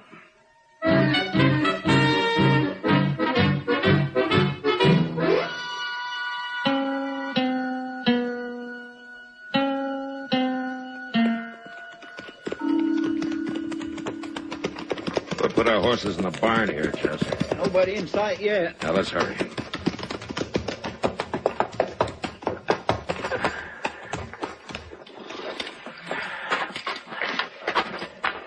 Tie him up in those first two stalls, huh? All right, sir.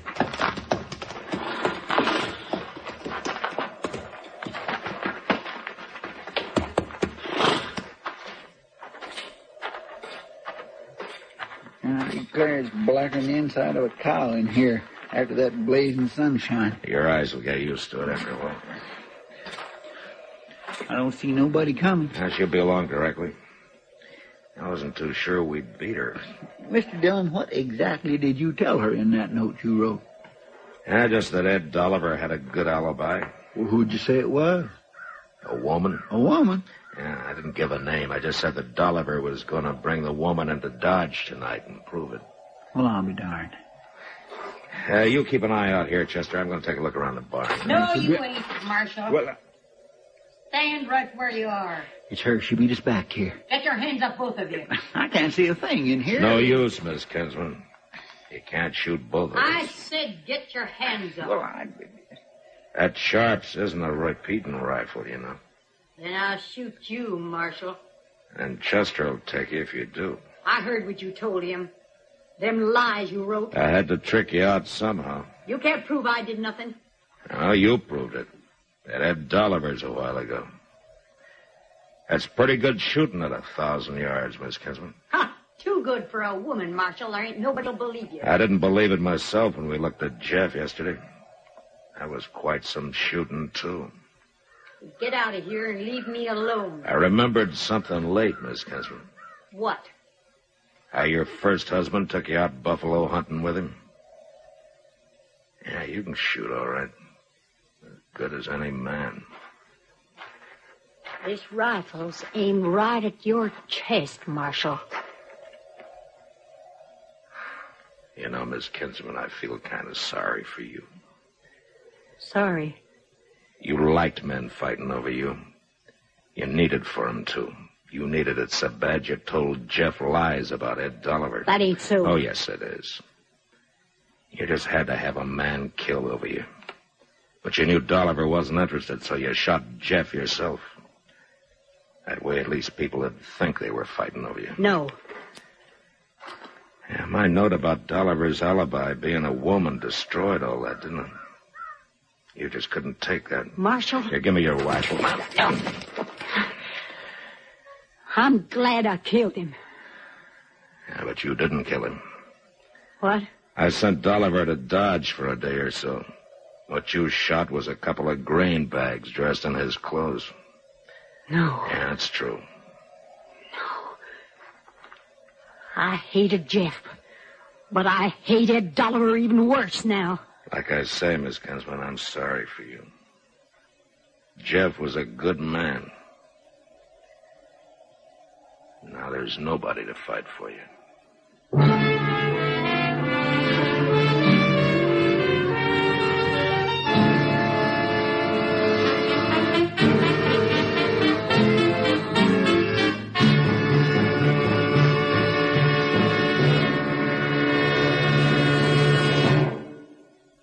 William Conrad. You know, on the frontier, it was usually land or water that were fought and died for. But next week, a man dies because of a clapboard building. And that was the West. Gunsmoke. Produced and directed by Norman MacDonald, stars William Conrad as Matt Dillon, U.S. Marshal.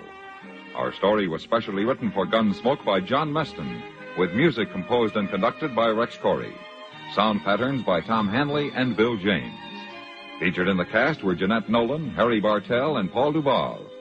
Harley Bear as Chester, Howard McNear as Doc, and Georgia Ellis as Kitty.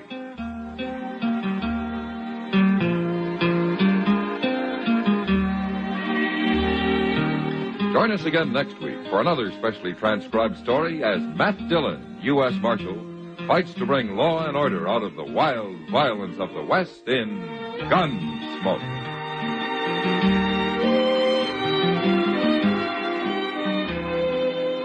Now, if I'd told you that the title of that summer 1956 episode of Gunsmoke is Annie Oakley, wouldn't that have given you too much of a clue? The real Annie Oakley, Little Sure Shot as she was billed, wasn't yet a big star in the 1870s when Gunsmoke is set, but she was already a local celebrity by then in her native soil of southwest Ohio. That's my birthplace, too. I'm Murray Horwitz. This is the big broadcast from WAMU 88.5.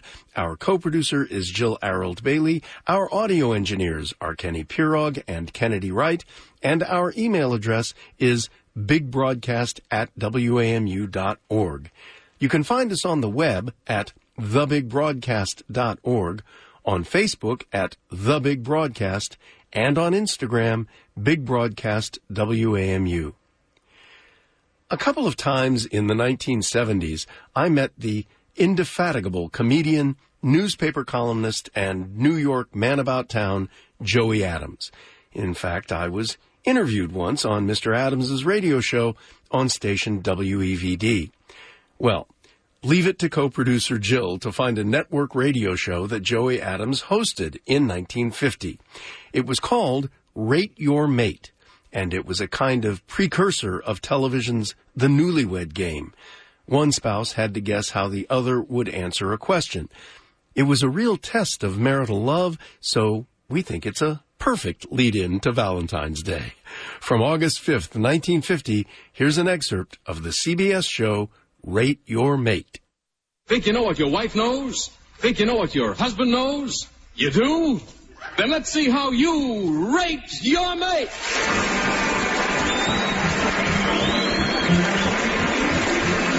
Yes, it's Rate Your Mate, transcribed to New York, the show where it pays to know how much your mate knows about everything. And here's the man in charge of helping you rate your mate, Joey Adams. Thank you. Thank you very much. Well, this is my first night on this new CBS program, and I don't want to start right in complaining, but this is the same studio that Arthur Godfrey uses, and he left the place in a terrible mess. It took 5 men all day just to sweep out his old money. I'm really glad to be here as quizmaster on the show because quiz programs are a big thing today. In fact, on some shows, you don't even have to be there to collect the money. They just call you on the phone and give it to you.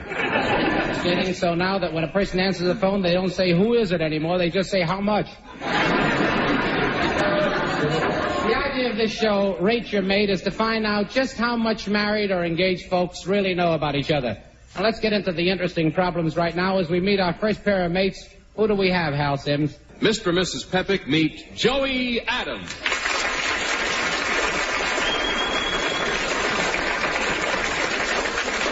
How do you do, Mr. and Mrs. Peppick? How do you do, Joey? Welcome to Rate Your Mate. Where are you people from? We're from the state of Washington. I see. And what are you doing in New York? We're here on a honeymoon. A honeymoon, eh? How long have you been married? 4 years.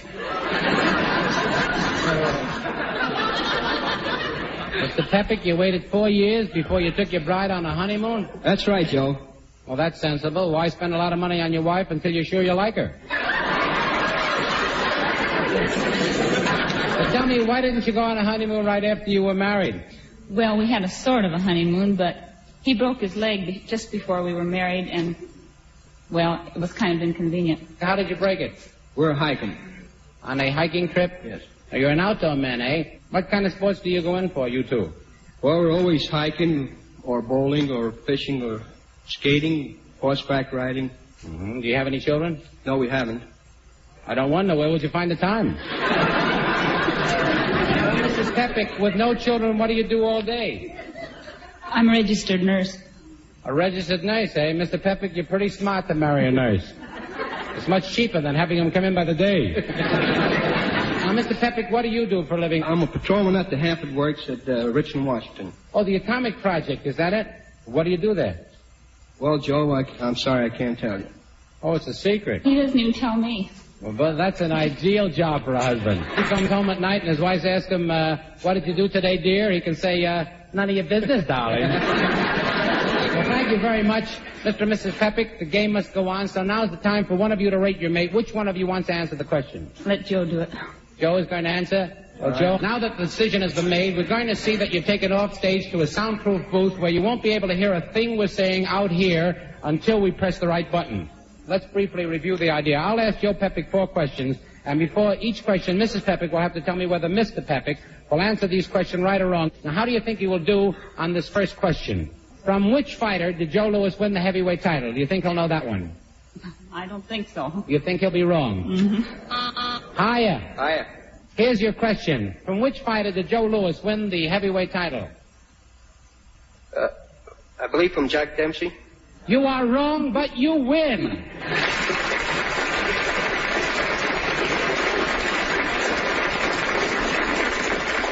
Your wife said you didn't know it, and you didn't know it.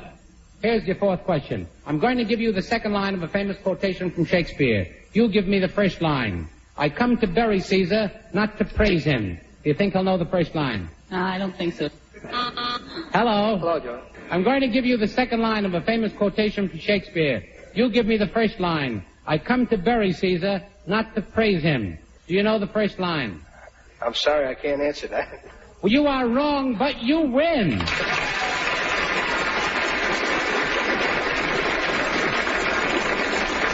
Your mate said you'd miss that one, so you get $25. You have a total on the scoreboard of $75.25, and thank you both for joining us to play Rate Your Mate.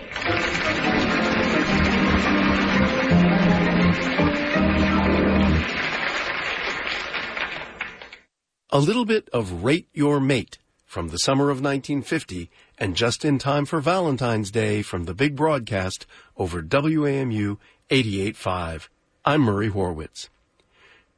I don't know if the police still use the word bunco to describe swindlers and confidence games, but it was common parlance in the fall of 1950 when this episode, The Big Betty, aired on NBC and the series Dragnet.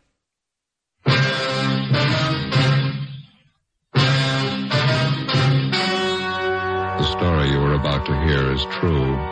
Only the names have been changed to protect the innocent. Dragnet.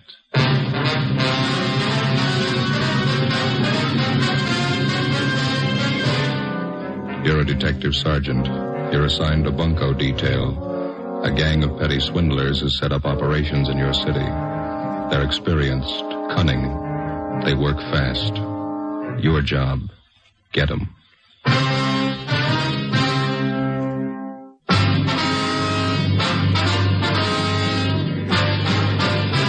Dragnet, the documented drama of an actual crime. For the next 30 minutes, in cooperation with the Los Angeles Police Department, you will travel step by step on the side of the law through an actual case transcribed from official police files. From beginning to end, from crime to punishment, Dragnet is the story of your police force in action. It was Tuesday, December 14th. It was cold in Los Angeles. We were working the day watch out of bunco detail. My partner's Ben Romero. The boss is Captain McCauley. My name's Friday. It was 10:35 a.m. when I got to room 38. Bunco detail. Joe? Yeah, Ben. Joe, this is Miss Bergstrom. You talked to her on the phone last night? Oh, yeah, sure. This is my partner, Sergeant Friday. How do you do? Glad to know you. Would you care to sit down? Thank you. I was downtown, so I thought it'd be just as easy for me to come in and see you. Did you bring those things with you, Miss Bergstrom? Here they are. Wristwatch. Pen and pencil set. Mm-hmm. Sure make them look nice, don't they? On the outside, yeah. Let me take the back off the watch for you. There. You can see for yourself, Sergeant. It's junk, not worth 15 cents. Charged me $48 for that watch. Said it was wholesale. He wasn't making any profit on it. Told me he was doing it because he'd known Harry so well. Watch only ran for a day, then it stopped. How about the pen and pencil set, miss? This is bad. Pen's just a shell, won't even write. Same with a pencil. I paid him $30 for them. Mm-hmm. This engraving on the pen was love from Harry. That's Harry's boy he's engaged to. That's how the man got me interested to start with. Came to my house and gave them to me. The watch and the pen and pencil. Said Harry had ordered them as presents for me. See? I just had to cry when he brought them. Poor Harry. When did this man come to your home, Miss Bergstrom? Yesterday morning. Guess I should have been more careful, but I didn't think anybody would do a thing like that.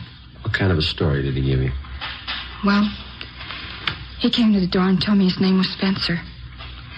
He said Harry had ordered these things as presents for me, and Harry told him to deliver them to my house. Watch looked beautiful in the case. I didn't know anything was wrong. I see. Would you go on, please? He told me it was a special order. Said Harry had written him from overseas a week before. Harry was in the Marine Corps, you know. Well, he said he hoped the engraving was all right. The way Harry wrote he wanted it in his letter. I just couldn't take it. I cried. This man, he pretended to be a close friend of Harry? Yeah. That's why I showed him the letter. One from the Marine Corps about Harry being killed overseas. When did you receive that letter, Miss Bergstrom? 2 days before, on Saturday. Harry's name was on the casualty list on Monday. Yes, we understand. What did the man do when you showed him the letter? He sympathized with me. Or he pretended to. I didn't think there was any trick. I didn't think anybody was that low. Pen and pencil set looked a little cheap, but I wanted them no matter how cheap they were. Harry's last present to me, that's what I thought. How did he broach the idea of money? Well, when he was ready to leave, he told me Harry'd ordered the things on credit. So he didn't want to mention it, but he wondered how he could get payment for the watch and the pen and pencil. Well, he didn't show you a bill, did he? An invoice listing the price of the watch or the engraving that was done? No. I didn't want him bothering Harry's mother or father at a time like this. I borrowed some money from my dad and paid him. Let's see, it's $48 for the watch, $30 for the pen and pencil set. Yeah. He gave me a phone number to call if the watch needed adjustment, and when I found the watch was a fake, I called the number. It was a Chinese laundry. They didn't know anything about it. You haven't seen or heard from this man since he left your house yesterday morning? No. Could you describe this man for us, Miss Bergstrom? What he looked like, clothes he was wearing? What? It's right here on this slip of paper, Sergeant. I wrote it all out for you. Thank you. Well, you're not alone, if that's any consolation. There's an army widow out in Hollywood who was cheated on the same kind of deal last Friday. It's so cruel using a dead person's name to cheat you. Yes, ma'am. How can anybody get lower than that? They keep trying. Ben and I took Miss Bergstrom's crime report. The phony watch and pen and pencil set were booked as evidence.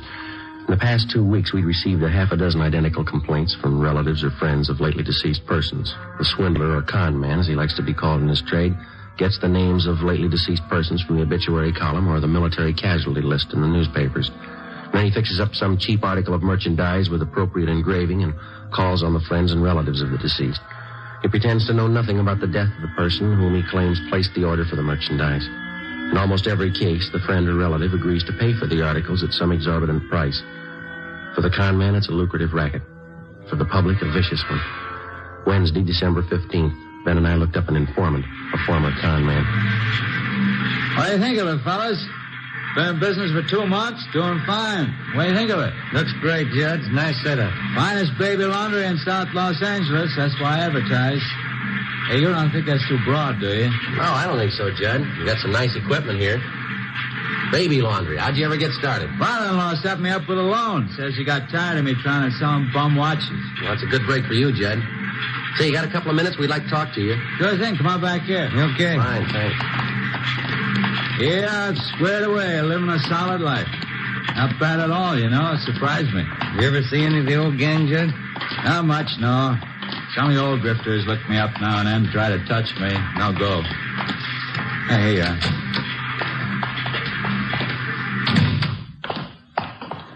Pull one up. Yeah. Thank you. Okay, fellas, what can I do for you? Well, we'd like to know how close you got your ear to the ground, Judd. There's a gang of bunks in town. They're working hard. What pitch they using? They're working the obits, the casualty lists. Thought maybe you might be able to help us.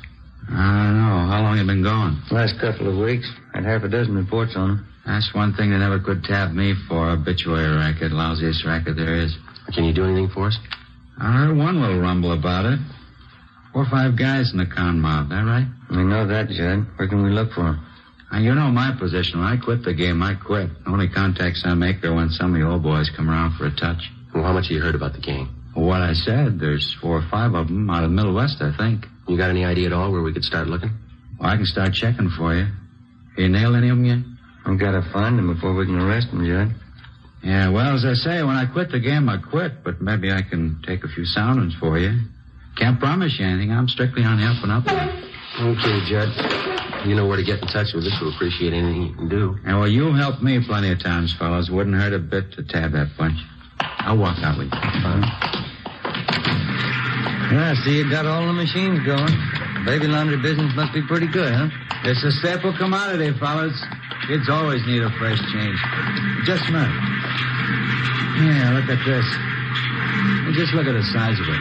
Yeah. You ever see anything so small in your life? It's cute, huh? Yeah, what is it? New kind of soakers, I think.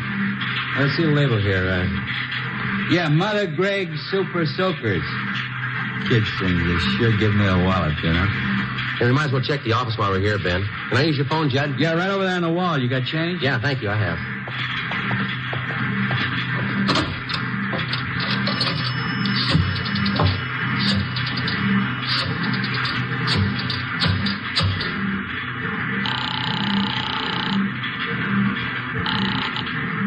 City Hall. 2572. 2572? Bunko fugitive, Brian. Joe Friday, Tom. Anything doing? Yeah, Joe. Think we might have a lead on those bunks working the obituary racket. What you got? They reached a woman in Highland Park. Where are you? Baby laundry. Oh. Well, it's a Mrs. Westerly. Her daughter was killed in an auto accident. Last night they came around and sold the woman a watch her daughter was supposed to have ordered. Also a necklace and pen and pencil set. $250. Usual junk. Did you talk to this Mrs. Westerly? Yeah, we took the report. The man's description, his M.O., the rest all match up. What's the lead? She watched the man when he left her house. Yeah? He got in a taxi cab. 10:30 a.m. While Sergeants Bryant and Ullery got out a broadcast on the suspect, Ben and I drove to the offices of the cab company where we contacted the special agent. He helped us check the way bills for the preceding night. On the way bill for cab 213, we found the trip listed. Starting point, the intersection nearest the Westerly home. Destination, a hotel on South Flower Street. We went to the hotel and interviewed the desk clerk.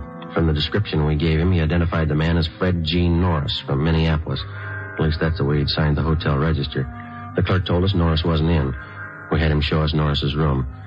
In his suitcases, we found quantities of dime store costume jewelry, monogrammed, and 24 cheap wristwatches and wallets and handbags done in poor quality imitation leather. Also a portable engraving set. The clerk told us that Norris was expected back shortly. We told him to say nothing to the suspect when he arrived. We called the office and arranged for a stakeout at the hotel. Then we drove back to the office. 1 p.m. They told us Norris had been recognized from his description and picked up by Unit 17R on the way back to his hotel shortly before noon.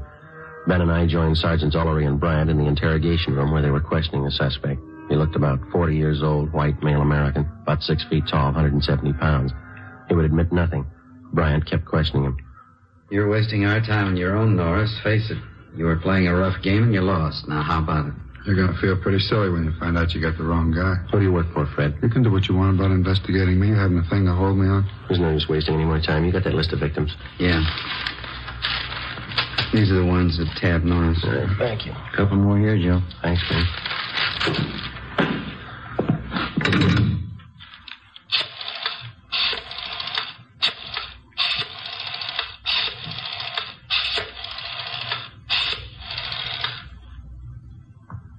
Hello, Miss Bergstrom there, please?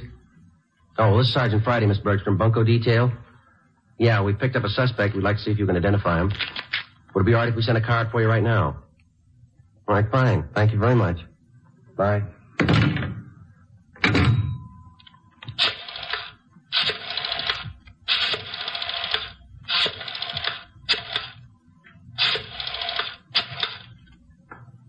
Look, I can't sit here all day. I have business to attend to. Quiet, Norris. He's on the phone. Hello? Miss Cronin there, please. This is Sergeant Friday calling, Miss Cronin. Bunko detail? Yes, ma'am, that's right. I'm sorry to disturb you, but we have a suspect in custody down here. Yes, ma'am? Hey, Sergeant. Could you come down to City Hall right away? Sergeant. Would you hold on just a minute, please? Thank you. Yeah, Norris? You got me. 2:58 p.m. We informed the victims that the special show-up had been canceled. And we called in a stenographer and had her take Fred Norris's statement. In addition to listing the crimes he committed, he also told us that there were 6 men in the Bunko gang besides himself. He gave us the names and descriptions of each one of them. He stated that they'd been operating in Los Angeles for the past 4 months. Norris said that none of them had ever met the leader of their Bunko gang. The only contact they had with the leader was through one of the older gang members, a man by the name of Wesley Fisher. Before Norris was taken to Central Jail for booking, he gave us the address of the house where he had been living with the other gang members. Norris's information on the suspects was checked through R&I. We got one make, Wesley Fisher. He had one prior arrest 2 years before on a grand theft charge, but he'd been released for lack of evidence. 3:15 p.m. Together with Sergeants Ullery and Bryant and 2 men from Metro Squad, we drove out to the address given us by Fred Norris. Turned out to be a neat-looking bungalow in the West Hollywood area. Oh, let's go.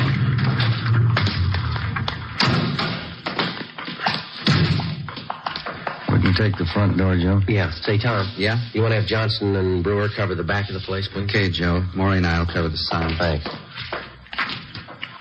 Let's go, man. Did you want to see the people who live there? Yes, ma'am. Do you want to check for the termites now? I'm Mrs. Callahan, the owner. No, ma'am. We want to see the tenants. I'm afraid you're a little late. Is that so? They just moved out, bag and baggage.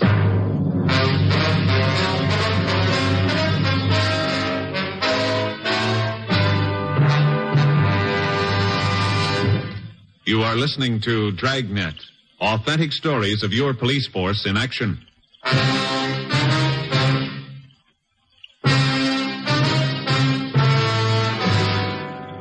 Wednesday, December 15th, 4 p.m. We made a thorough check of the house, which the 6 suspects had just vacated. We found nothing that would help us. We talked to the owner of the house where the suspects had been living. She told us that she'd rented the place, furnished to them about 3 months before. She identified Wesley Fisher's mugshot, but she told us that he'd used the name of Charles Wilder. She also recognized each of the other gang members from the descriptions that Fred Norris had given us. She told us that while they were living there, the men seemed to keep odd hours and that they had a car. She told us that she'd taken the license number of the car the day the men moved in. The number was checked with DMV. It was registered in the name of Wesley Fisher, 1008 California Street. It's a transient hotel. The manager told us Fisher had moved about 9 months ago. There was no forwarding address. We got out an all-points bulletin on Wesley Fisher requesting that all occupants in his car be held for investigation of grand theft. Thursday, December 16th, 8 a.m. Ullery, Bryant, Ben, and I met with Captain McCauley. Where are they getting all this junk they're palming off? Where's their source of supply? The guy we picked up, Norris, told us they brought a good supply of it out with him from the Middle West. That hotel room Norris had downtown, they were using that for a warehouse. They didn't want to keep the stuff at the house they were living in. How are they hitting? Any possibility of stakeouts? No, not unless we cover every name in the columns. You might have to try it. Something's got to be done. Look at these. 2 more this morning, straight out of the obituary column. Took one family for $90. Another one for $60. How about that last run through the stats office? Help you any? They pulled some more mugs for us. We're going to show them to the victims this morning. How about this Norris? You think he's come up with everything? We were up talking to him again at county jail yesterday. Didn't have anything new, Skipper. We dropped in at the sheriff's bunco detail. They've got one new case, same M.O. Description comes close to one of the guys. The victim was the father of a Navy flyer lost overseas. They sold him a gold watch chain that his son was supposed to have bought him for a present. Solid brass. The sheriff's men got anything new? We've been working pretty close with him. Nothing new. Excuse me. Bunko fugitive, Captain McCauley. I talked to Joe Friday. Oh, yeah, hold on. You, Friday. Oh, thank you. Yeah. Joe, this is Judd. Can you meet me out at my place? What do you got? Name Wesley Fisher mean anything to you?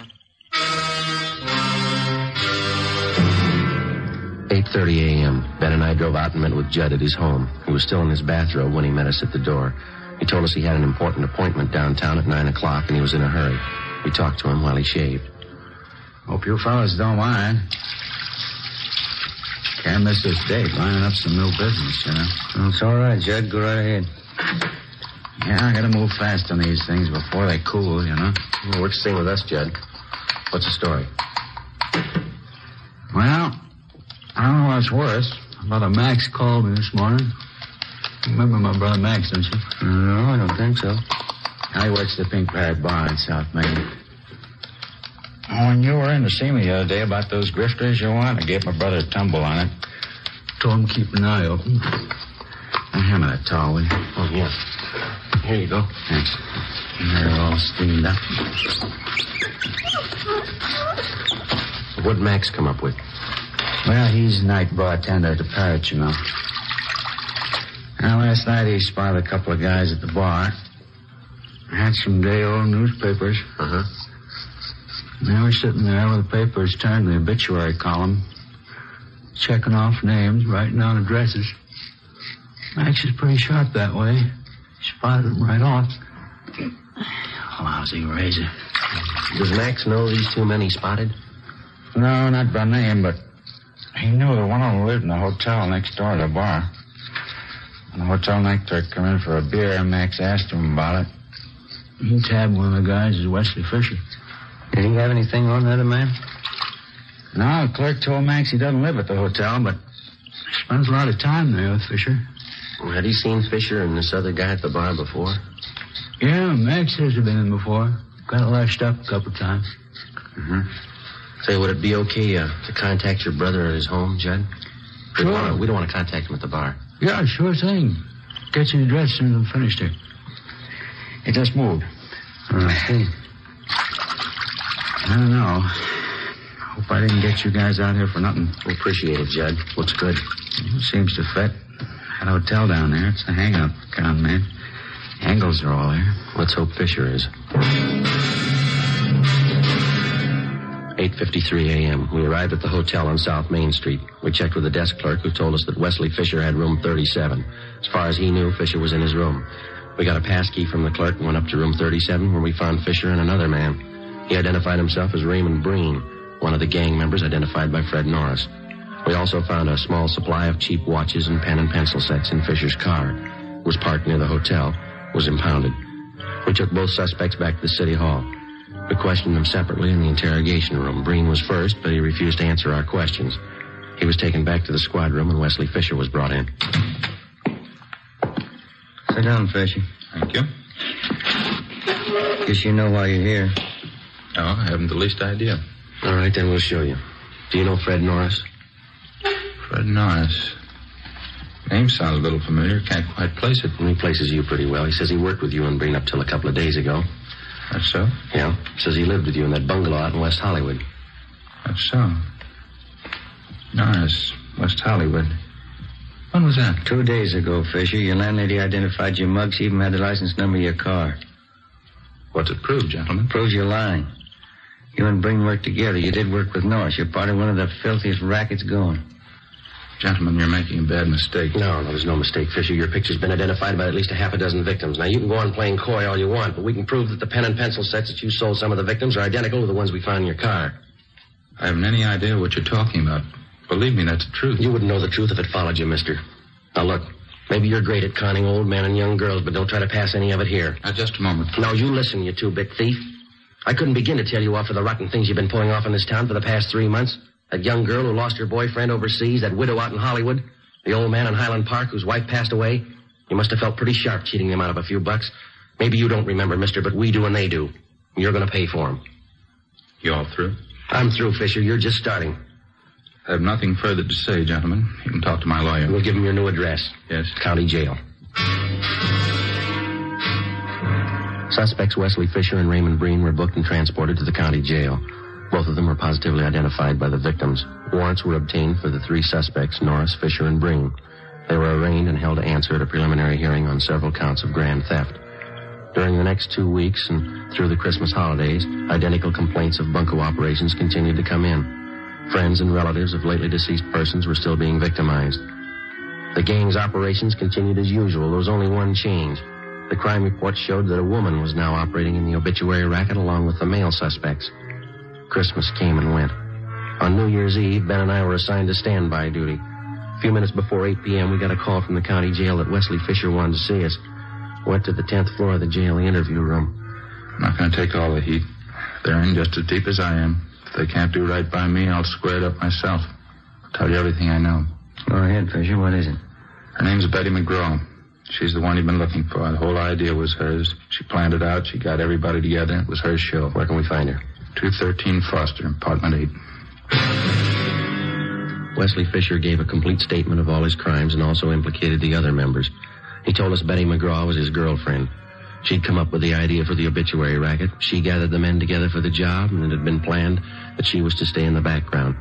In case of trouble, she would furnish aid to the gang members in the form of bail bond money and lawyers. She received a percentage of the take from each of the gang members. We checked her through R&I. She had a criminal history dating back 11 years. We obtained her mugshot. 10:30 p.m. We went out to the address Fisher gave us. A maid answered the door. She told us that the McGraw woman was not there, that she'd gone to a New Year's Eve celebration at a downtown hotel. It was 11:15 when we got there. We identified ourselves to the special officer at the hotel and showed him the mugshot of Betty McGraw. He thought he'd seen her at the main bar. We started looking. Sure do pack 'em in. Yeah. Say, excuse me, please. Can I get through here? Thank you. Sorry, excuse me.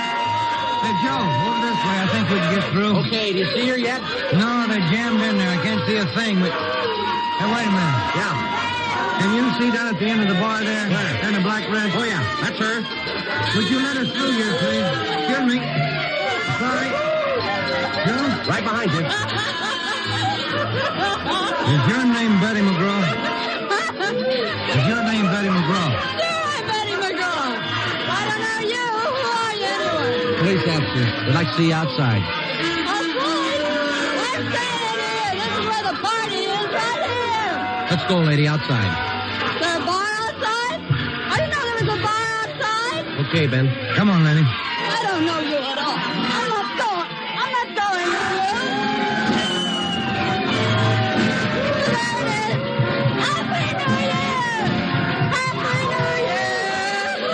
No use trying to get through this. We'll have to wait. Yeah. Well, Happy New Year, Joe. Yeah, same to you. Maybe next year we'll have it off. I don't know why. I always cry when I hear that song.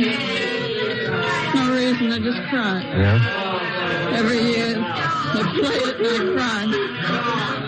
No reason at all. You got one this year, lady. Come on.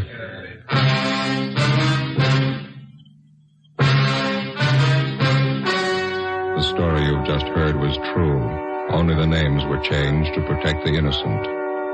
On March 28th, trial was held in Superior Court, Department 93, City and County of Los Angeles, State of California. In a moment, the results of that trial.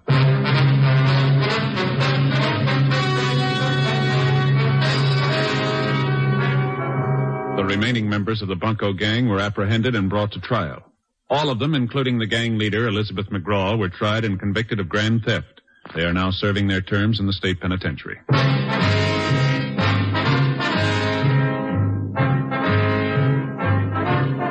You have just heard Dragnet, a series of authentic cases from official files.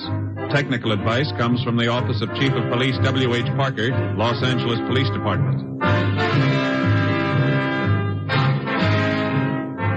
Dragnet, portions transcribed from Los Angeles.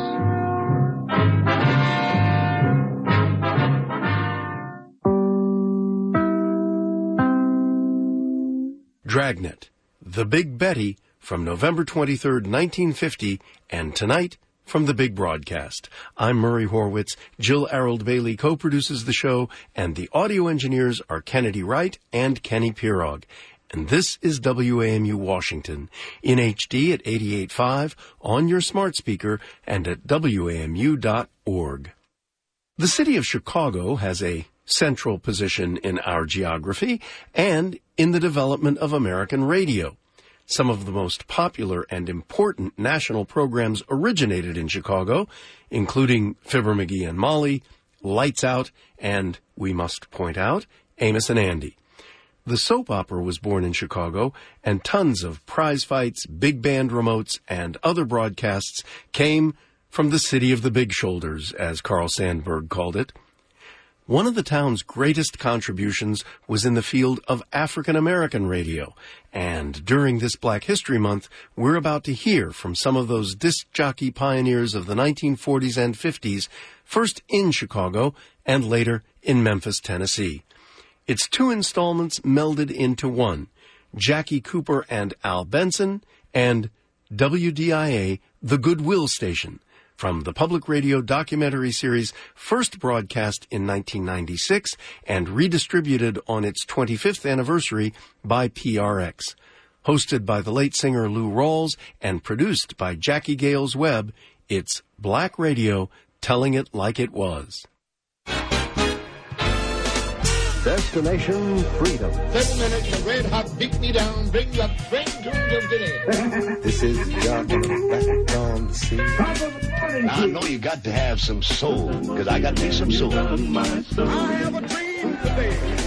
If we hadn't been laughing, we couldn't have gotten a point across. Everybody get up, boogie. You're digging WDIA.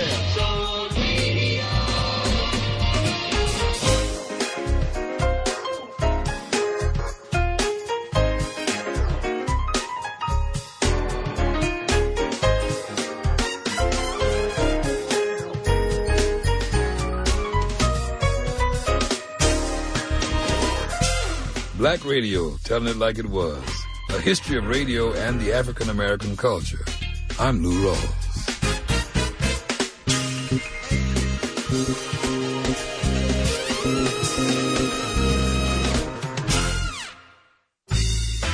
You know, growing up in a city like Chicago is quite a cultural experience, especially on the musical side, because there was so much going on in that city. Because you see, Chicago is the home of some of the best music in America. I would say in the world, for that matter. It's got the best jazz, it's got the best blues, and of course, you can't even begin to talk about the gospel music that came out of that city. The Windy City was also the home of two legends in black radio. That was Al Benson and Jack Cooper. Say, I noticed here that there's quite a bit of news in the press daily now with respect to socialized medicine, and seemingly that the AMA is somewhat bitter against it.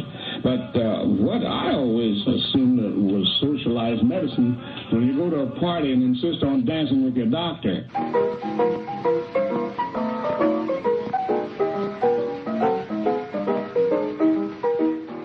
Jack Leroy Cooper was America's first black disc jockey with a commercially sustained program. It all started in 1925. Now, at that time, Negroes weren't allowed in Washington, D.C.'s radio station, WCAP. But you know what Cooper did? He turned his cap around backwards and pretended to be a delivery boy. And he got into the building. Then he convinced an orchestra leader to let him be the straight man in a comedy act. Here, Miss Gertrude Roberts Cooper picks up the story. So the man agreed. This was his advent into radio. And one fellow who was hearing him said, "You're doing this quite backwards. You should be the comedian, and let the orchestra leader be the straight man." So I think he got $5 a performance 3 times a week. But that's how it all began.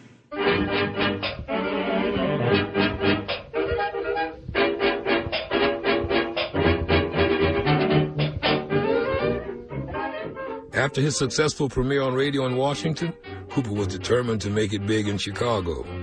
He eventually bought time on foreign language station WSBC. And what he did is he fit into the ethnic radio scene in Chicago and met a fellow named Silverstein who had a station called WSBC, and Silverstein's goal was to serve all of the ethnic communities in Chicago. Historian Mark Newman says that from the start, Cooper set out to make a lot of money. The way you did it is that you would buy time from the station, then sell the time to advertisers, develop your programming and your sponsors yourself. So all the radio station provided was the wherewithal, and then you got all the money. And what he did is he took care of his business on a very, very professional level. And that's how he succeeded.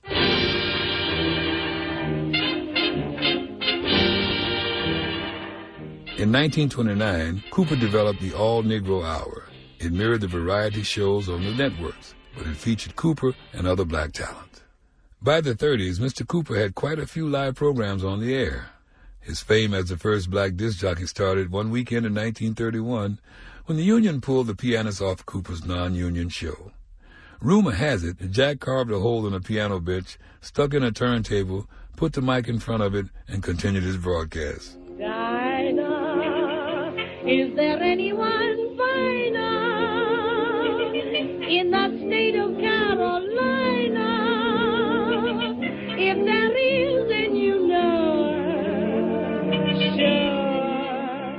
As a kid growing up in Chicago, myself and the late Sam Cooke and Jerry Butler, Gene Chandler, the Dells, the Shylights, and of course Mahalia Jackson, she was the Queen Mother.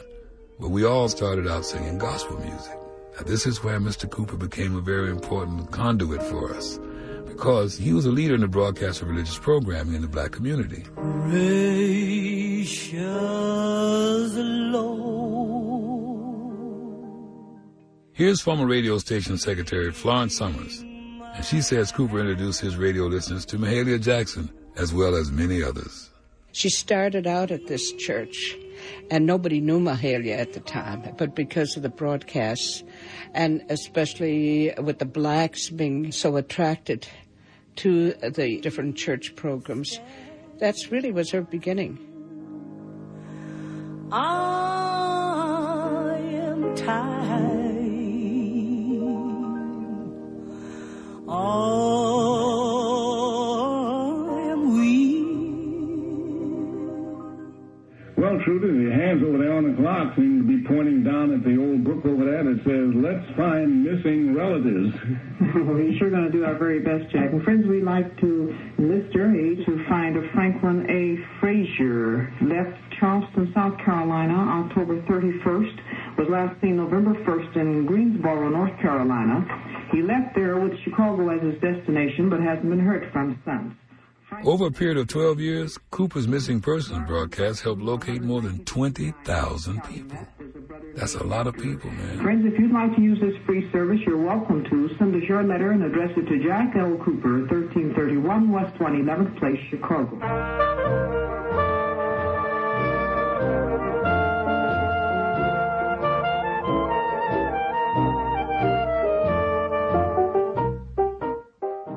Luckily for Mr. Cooper, uplifting his race also raised his income. By the 40s, he was grossing six figures. Retired WHFC Secretary Florence Summers. Jack, unbeknownst to most everybody, he owned a 55-apartment building near the Plaisance of the University of Chicago. But he had to put it into a trust so nobody would be aware of the fact that they were renting from a black owner. He built this beautiful home he had on the south side with only one bedroom because he didn't want his wife's family to start barging in on him.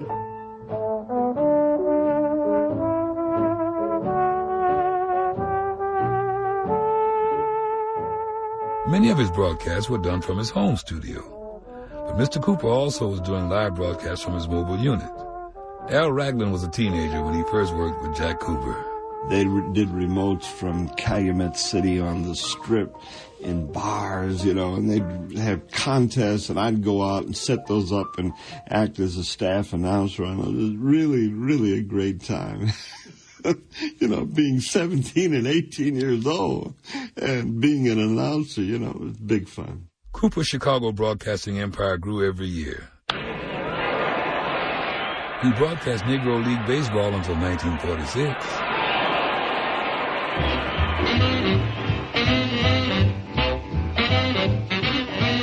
By 1947, he was even spinning R&B records. Although he hated the term disc jockey, he wanted to be called commercial radio announcer. But no matter what you called him, he was on a roll. For 41 hours a week on 4 stations, you could listen to Jack L. Cooper Productions with its 50 sponsors. He showed the nation that black-oriented programming could make a lot of money. Here's Chicago DJ Richard Stamps. On the gravy train. Yes, I'm riding. During the period of his height, Jack must have had 15 or 20 satellites. People that worked for him that portrayed his type of thinking and so forth on radio. He had a projection. I guess a lot of white people didn't know he was black, but to me, no mistake about it, and to the average black person. But he never tried to portray himself as anything else except black. This is the voice of Jack L. Cooper. We at this time urge a vote of thanks on the part of everyone listening to me at this particular time to make known to Governor Leroy Collins of the state of Florida for his stand and his expressions with respect to the fact that regardless of what your race, color, or creed is, if a store is open to the public and taking the public's money in any department of that store, everybody should be accorded the same treatment regardless. Here's Cooper's brother-in-law, Bob Roberts. He offered something to black people that they could appreciate, and that was a black man who didn't necessarily sound like he came from the bowels of Mississippi. Black people were proud of the fact that a black man could talk good English, could command your respect for the way he talked, things that he said, and the way he said them. And he was a source of pride for a lot of black people.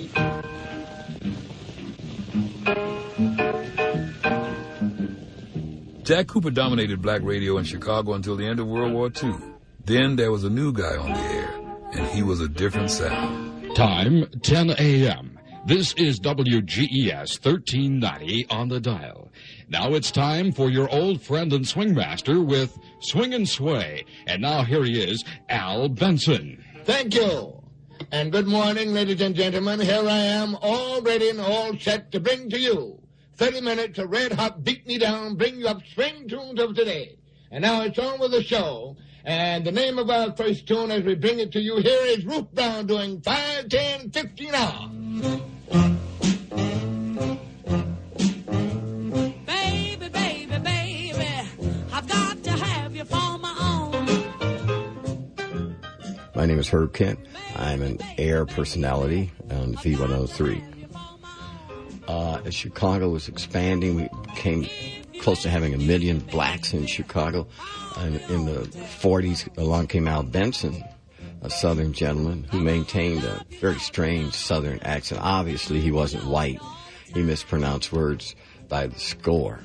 He said them just however they came out of his mouth. For that living room suite, bedroom suite, dining room suite, or that kitchen outfit, go to the Chicago Furniture Company, where you get the best in furniture, and where you can get little or no money down and easy weekly or monthly payments. Yes, monthly payments will do it for you. That's the great Chicago Furniture Company, 40 to 38 Cottage Grove Avenue on Chicago's Great South Side.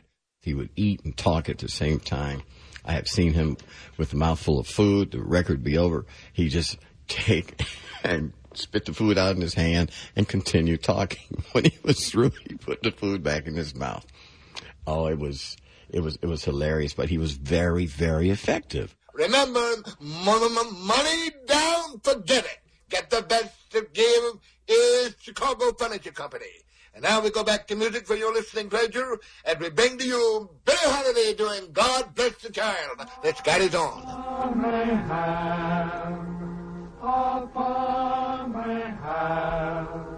But God bless the child that's got his own. Chicago radio veteran Lucky Cordell says that in addition to Benson's unique style of delivery, it was his choice of musical selections that made him so popular with Chicago's new migrants from the South. My family, who all migrated from the South, I mean, when you came in the house, there was no TV, and usually the radio was on, and if it was evening, it was Al Benson.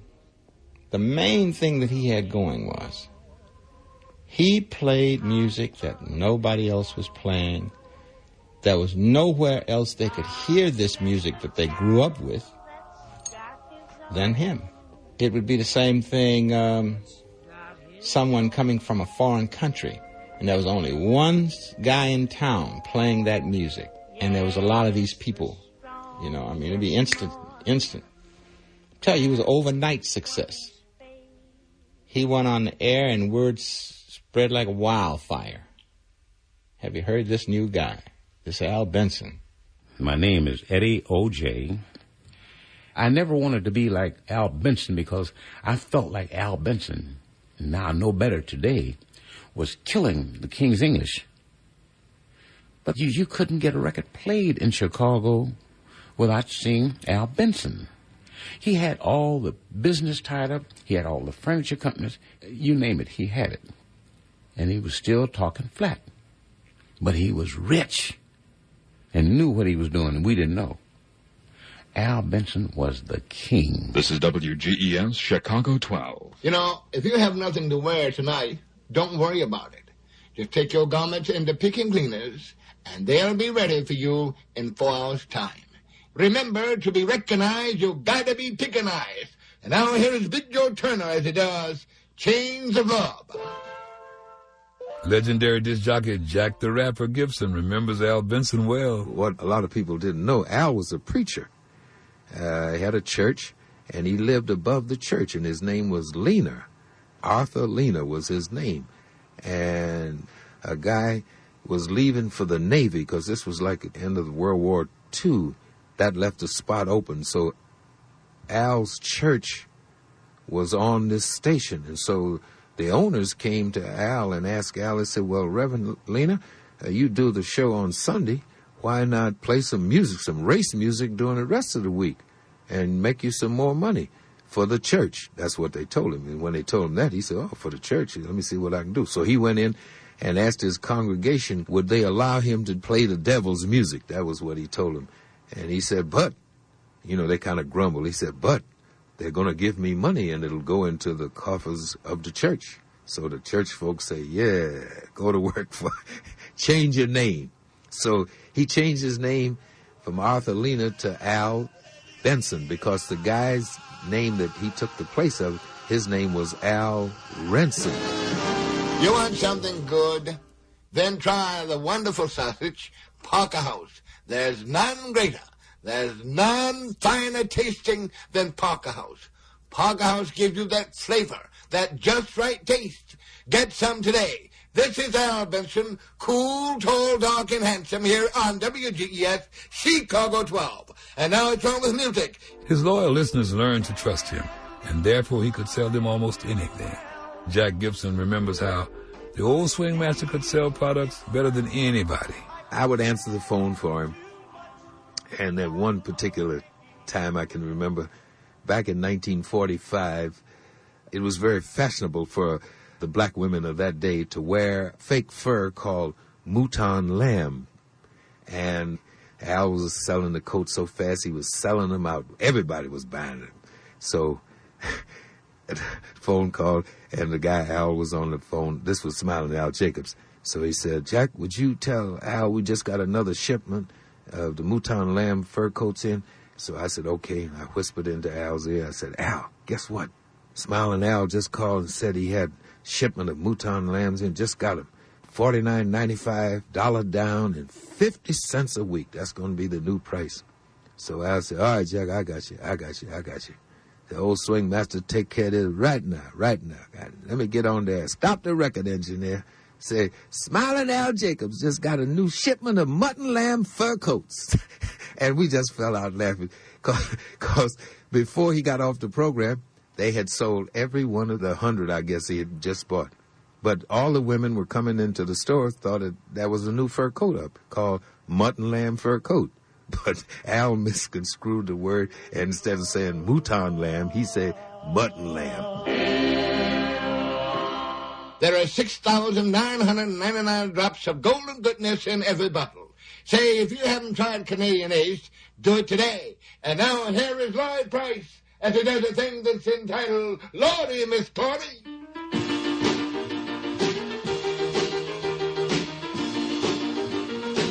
Chicago disc jockey Richard Stamms developed his radio nickname based on the success of Al Benson, and they were friends at the time. And I didn't want to turn Benson's thoughts against me, so Benson called himself the King of Swing, so I called myself the Crown Prince of Disc Jockeys, and that was how that started. And because of that little idea, Benson and I began to travel all over the country together. He was teaching me about national advertising companies, etc., and national products that he had on the station.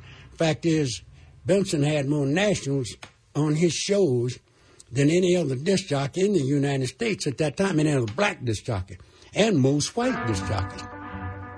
Al Benson bought time from the radio station just like Jack L. Cooper. And then Benson's heavy broadcast schedule led him to hire another announcer salesman, Lucky Cordell. His demeanor was royalty. And as I told you, he was shrewd.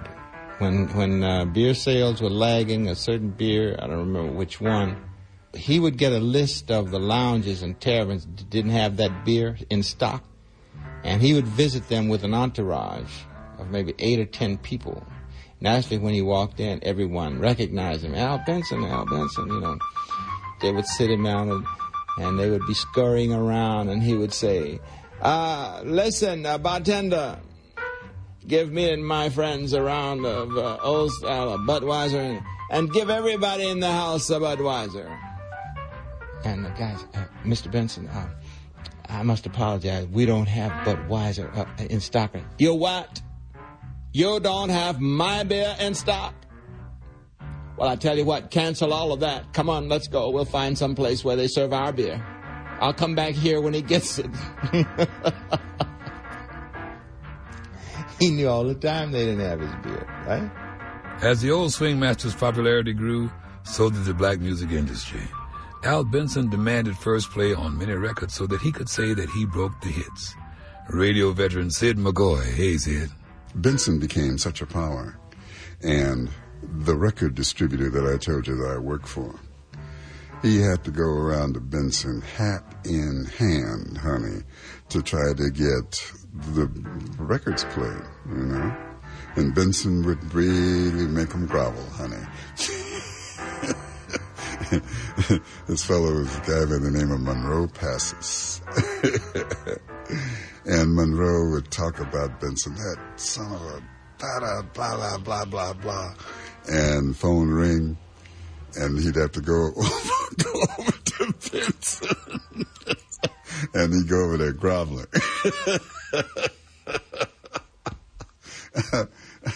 And I mean, everybody. That's when the payola thing started. Disc jockey E. Rodney Jones was another witness to the power of Al Benson in the music industry. He played the music that he wanted. In fact, he didn't even know the records, man. He didn't even care anything about the records. He was a salesman personified. Ewart Abner promoted music for DJ and Motown Records. You weren't successful just because you had money. If you were not able to build a relationship with Al based on respect, okay, he wouldn't take your money. Al Benson was as much a star as the artist he played.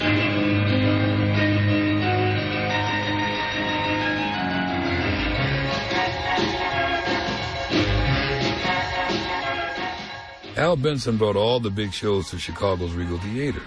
He was quite a showman.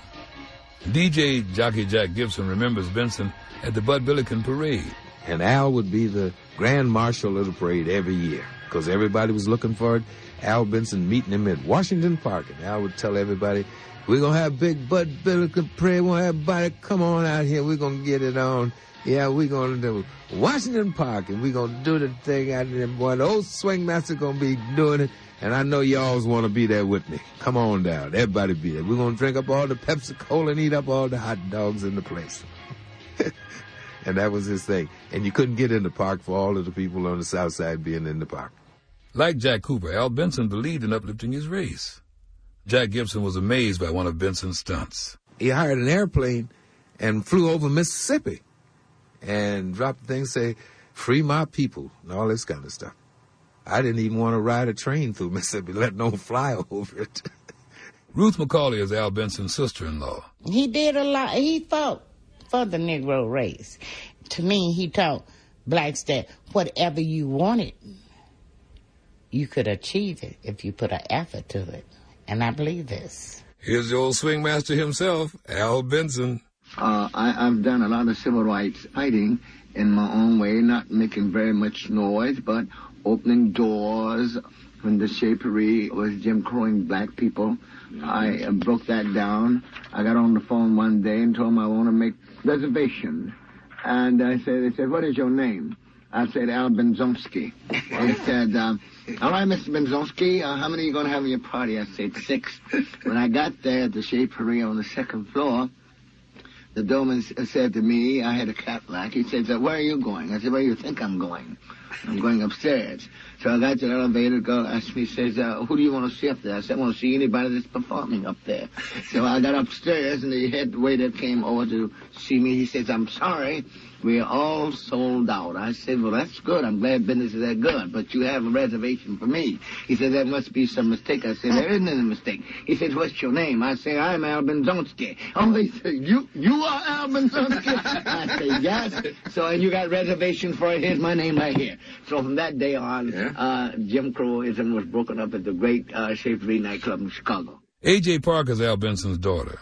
Recently, my sister called me up, and she has this letter that my father wrote to us that we received after he passed away. And within that letter, it states, I want my children to be close to God, because my father was an ordained minister.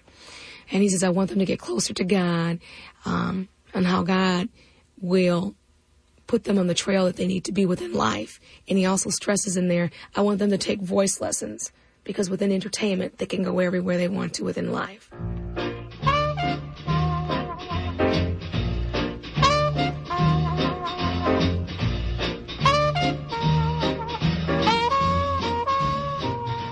Al Benson's radio career ended in 1963.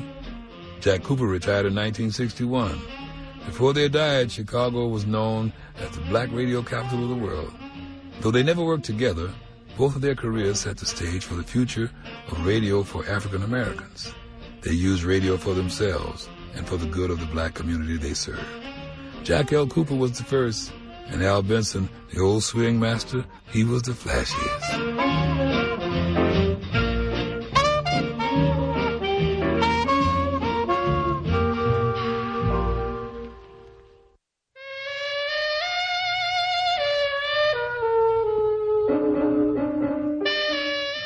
Memphis, Tennessee in the 1940s was like many places across the U.S.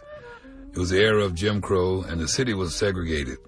Movie theaters had colored balconies. Most restaurants and hotels didn't serve African Americans. On the radio, there was only a few black voices. But in the fall of 1948, that began to change.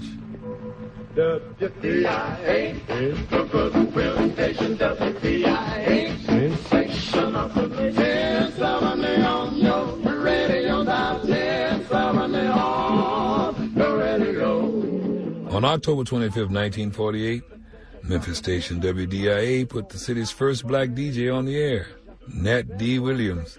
His show became so popular that WDIA switched to an all-black format. It was the first station in the nation to devote all of its programming to African Americans, and its impact was enormous. Hundreds of other radio stations across the U.S. were influenced by WDIA, and black radio spread coast to coast. Nat D. was a popular high school teacher, newspaper columnist, and a talent show host. But the afternoon of his debut, Nat D. recalls being a little bit nervous. And when I got on the air that first day, when they stuck the microphone out there and me started talking, I forgot everything I was supposed to say. So I broke out in a raucous laugh because I was laughing myself out of the picture. And the whole thing, everybody else in the place started laughing too. And that brought back to me what I was supposed to say. Top of the morning to you, my friend. From the home of colorful old Beale Street, the place where the blues began in Memphis, Tennessee.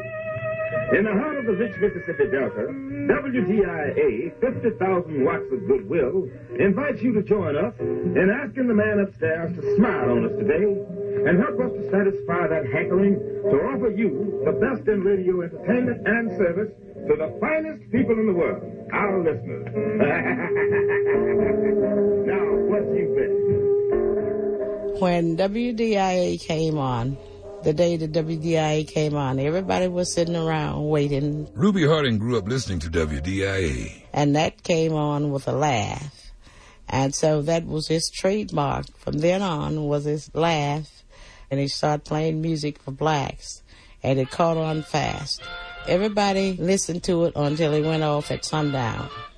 And it was a happy occasion for black people. Well, I heard the news, there's a rocket tonight. Well, I'm gonna hold my baby tight as I can. Tonight she'll know I'm a mighty, mighty man. I heard the news, there's a rocket tonight. Putting black programs on radio was a bold step in the South in the late 40s.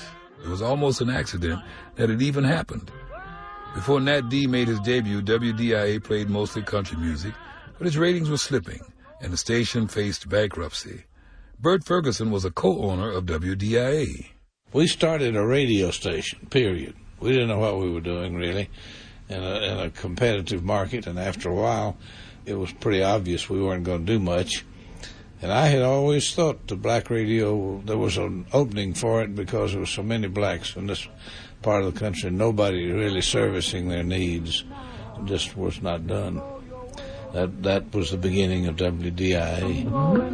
That's a swinging one for you there, the Tam's new one. Hey, girl, don't bother me. Speaking of being bothered, you know, I went across the street and got me a ham sandwich. I told them to toast it. Yeah. They didn't.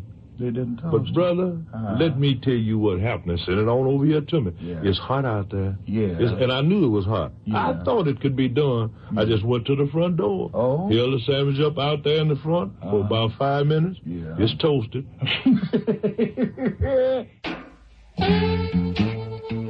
The personalities on WDIA helped make this station a success. Now, every jock was different. In 1949, 1 year after Nat D went on the air, WDIA made broadcast history by becoming the first station in the U.S. with an all-black announcing staff. Natlin Williams is Nat D's daughter.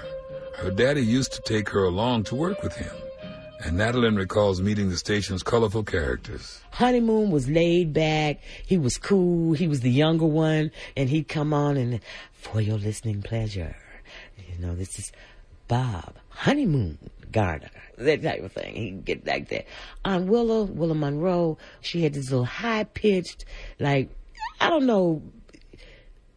affected voice. It was phony. It was totally phony, and it was funny because she didn't know how crazy it sounded. It used to trip me out because she'd be one person on the air, there was one voice, and then when she'd be at home, there was another. Because she'd be, honey, bring me a Coke at home. On the air, ladies, if you want some Coca-Cola, you should go to Monteese's. They're on sale today. That Rufus bug nuts.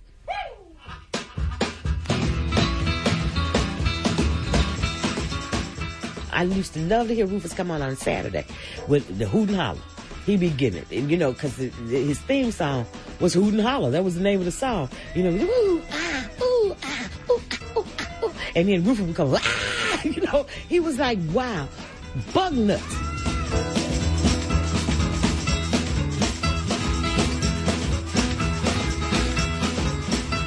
Hi, this is Rufus Thomas. Rufus Thomas is one of WDIA's most popular jocks. He's a legendary comedian and singer.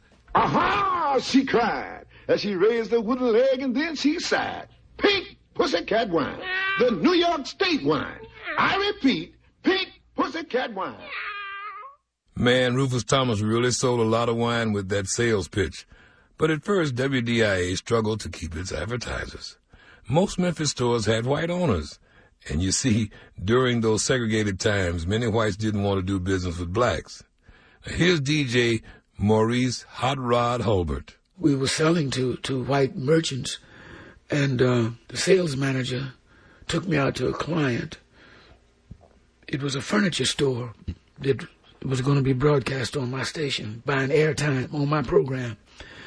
And the sales manager thought that I should meet the owner, see the store, so that I could talk about the products much better. So he took me out, and when he introduced me, I put my hand out to shake his hand, and he didn't raise his hand. And I looked at my hand, I looked at him, and I reached in my back pocket and pulled out my handkerchief and wiped my hand, put my handkerchief back in my pocket, and stuck my hand out again, and he still didn't shake my hand. So I looked at him, and I didn't say anything, and I just turned and walked away. He bought the time, but my sales manager, he turned red as a beet. He was white, and he was embarrassed. And I was embarrassed and mad too. I needed this job because I don't want to quit my job because this is something new for black people in radio. And now here I am. I have to talk about this man's product, go back on the air and talk about this product, and he refused to shake my hand. But I talked about the product and did well. He did business, and some months later, he did shake my hand. It took a while for white business owners to realize that WDIA reached a large black audience with money to spend. One of the station's best salesmen was Brother Theo Bless My Bones Wade. He played gospel. Bless My Bones is remembered by fellow DJ Ford Nelson. Brother Wade was good for jokes, believe it or not. He was some kind of a salesman, too. And the sponsors would just flock to him. He could sell anything. He could sell baby chickens. He could sell automobiles, furniture, clothing, and you name it. Say, you ever had a biscuit baptizing? Let Bless My Bones tell you something. Let me tell you about a biscuit baptizing. Here's what you do.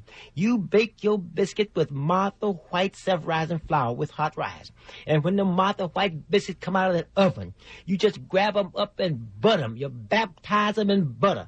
Baptize them biscuits in good shape. And you talking about eating. You sop your way on to the promised land after the baptizing. You got it?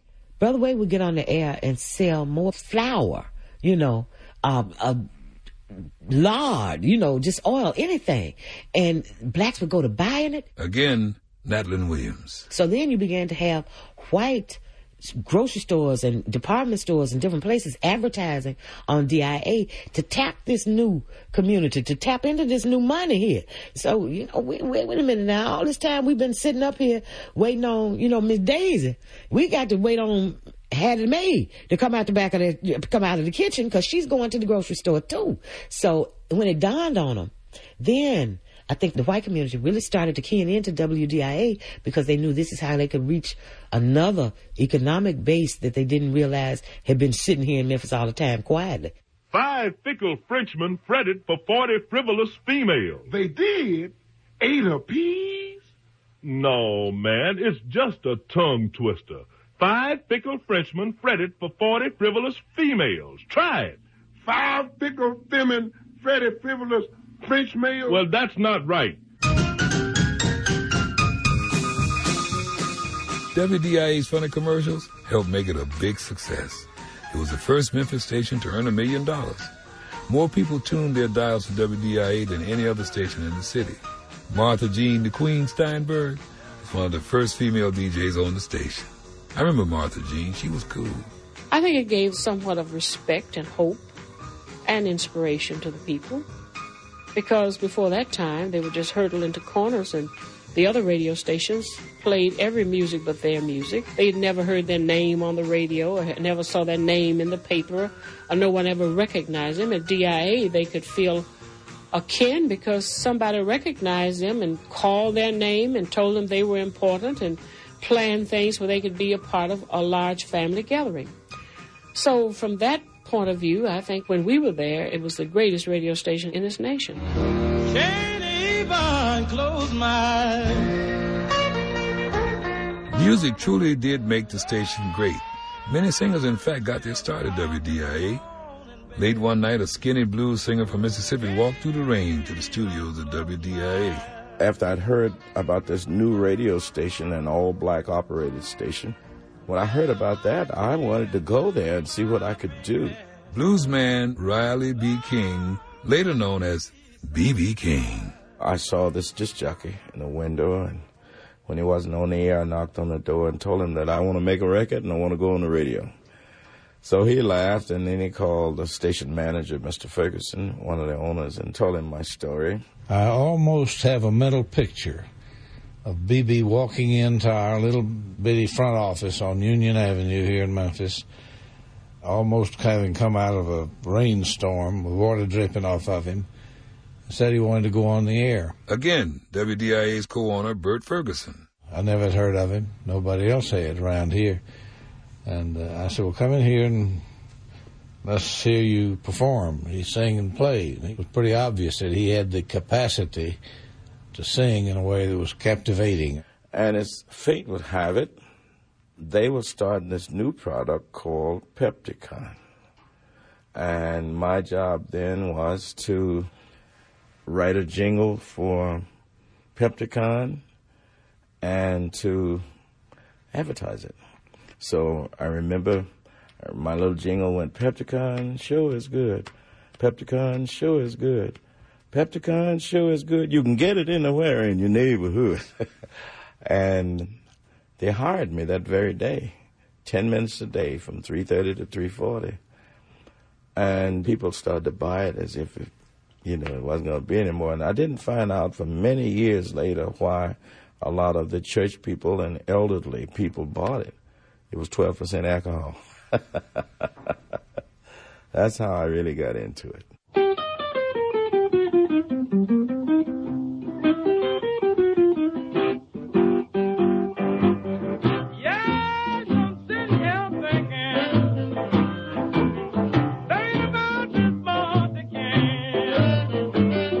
BB recorded some of his first songs in WDIA studios. Now, he stayed at the station as a DJ for 5 years. But before leaving to play music full-time, the records that BB and other jocks spun influenced dozens of musicians who tuned in. Well, I heard the news. That's good to rockin' tonight. Well, I heard the news. That's good to rockin' tonight. I'm gonna hold my baby as tight as I can. Tonight she'll know I'm a mighty, mighty man. I heard the news. That's good to rockin' tonight. Elvis Presley? Hey, let me tell you something. Elvis Presley was a big fan. He once told an interviewer to play along with the radio. That was how I taught myself the chord positions. And that's how he got into it. Well, we're gonna rock. We're gonna rock all our blues away. WDIA offered more than just great music. It emphasized community service, and it earned the title Goodwill Station. All of my friends around Greenwood, Mississippi, I want you to stand by. I want you to help me. You know, WDIA got the name of Goodwill Station because we believe in helping our friends and helping our neighbors. Now listen, I want you to listen to me now. Brother Theo Bless My Bones Wade and other DJs became famous for doing public service spots called Goodwill announcements. They were the lost and found of the airwaves, and sometimes they were pretty funny. One of our friends just called us a minute ago. He lost his false teeth. He lost his false teeth. Listen, friends, false teeth lost. He was coming from the Liberty Cash grocery here in Memphis, Tennessee. You know, walking on the ice out there, you know, our temperature is 10 degrees and the streets are covered with ice. And so he's trying to be careful. He took his teeth out of his mouth and put them in his pocket where that he might not lose them or might not fall and get his teeth knocked out or bent up or mashed up. I know you can't do nothing with a set of false teeth. Ain't no gold in them. Just a set of false teeth. Let's get him back to man. He got no teeth and can't eat. Well, man, he just, you know, he's in a bad shape. Let's help him. I know you will. Okay. Brother Wade could really do announcements that would get to the soul of people. Disc jockey Robert Honeyboy Thomas. We got some assistance about that because Brother Wade was not laughing about it. He was serious about the man getting his teeth back. Our listeners filled in, gave a certain amount of money, and got the man a brand new pair of false teeth. That was the interest that they had in us. That's why it was hard to break listeners away from WDIA. You don't care what other radio station came into town starting up something new. You couldn't budge our listeners from WDIA. DIA horoscope.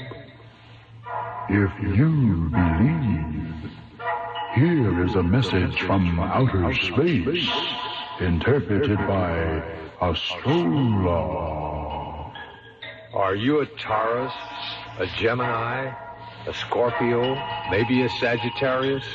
Whatever your sign, you'll enjoy WDIA's new feature, DIA Horoscope.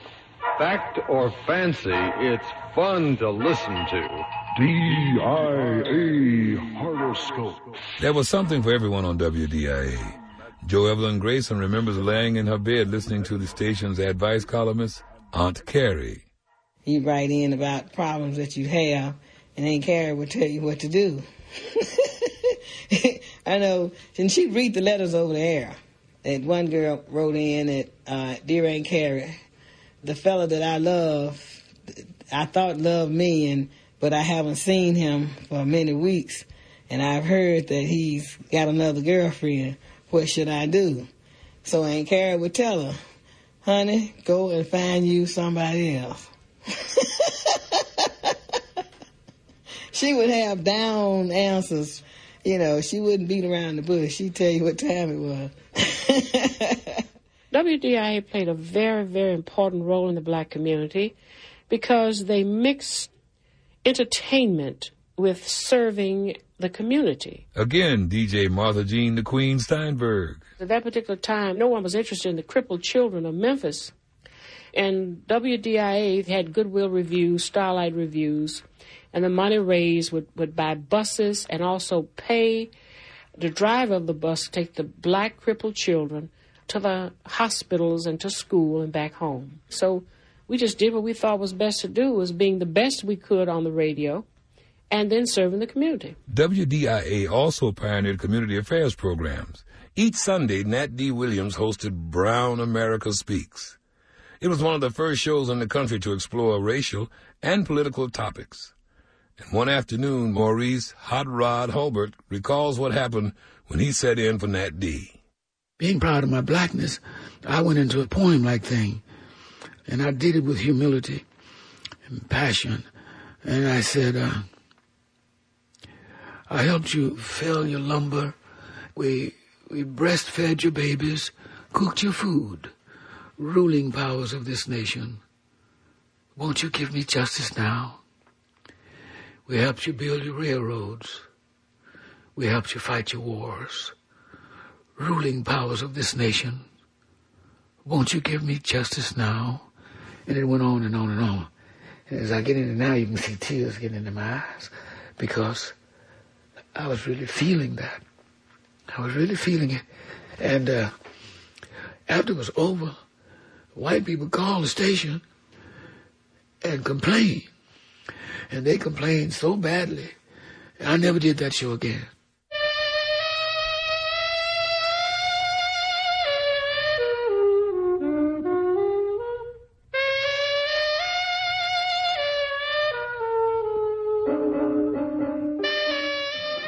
WDIA won national recognition. Now, other radio stations began copying its pioneering format. By the mid-50s, some 600 stations across the U.S. aired black programming for at least part of their broadcast day. Stations in Birmingham, New Orleans, New York, Oakland, Philadelphia, from coast to coast. WDIA influenced them all. It really did live up to being the sensation of the nation. And its popularity continues today, folks. WDIA is still the #1 AM station in Memphis, Tennessee. But a whole generation of Memphis listeners still remember earlier times. They fondly recall the warm voice and trademark laughter of the city's pioneering black disc jockey, Nat D. Williams. And now, folks, here we are, smack dab at the end of another day of broadcasting and right on the tiptoes of still another one. And it has been a day when we at WDIA in Memphis on the Mississippi River have tried to fill your hours with an earful of tunes, the indigo notes of the blues, stemming from the throbbing heart of Beale Street where the blues began. Tunes with a swing, tunes with beauty and deep earthy sentiment, tunes to make you smile and chuckle, and tunes of deep religious fervor. We've told you about some of the best merchandise in the world. We've given you the happenings of the day. Best of all, we've offered you 50,000 watts of goodwill the WDIA way.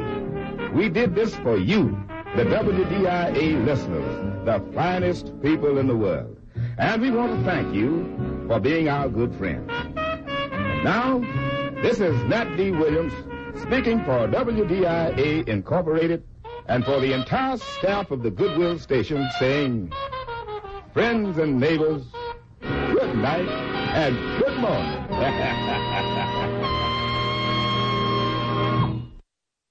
Black Radio, Telling It Like It Was hosted by Lou Rawls and produced for the Smithsonian in 1996. This hour features segments produced by yours truly, Jackie Gales-Webb and Lex Gillespie. Our production manager was John Tyler. John Paulson and Matthew Sakakini, post-production engineers. Our EP was Wesley Horner.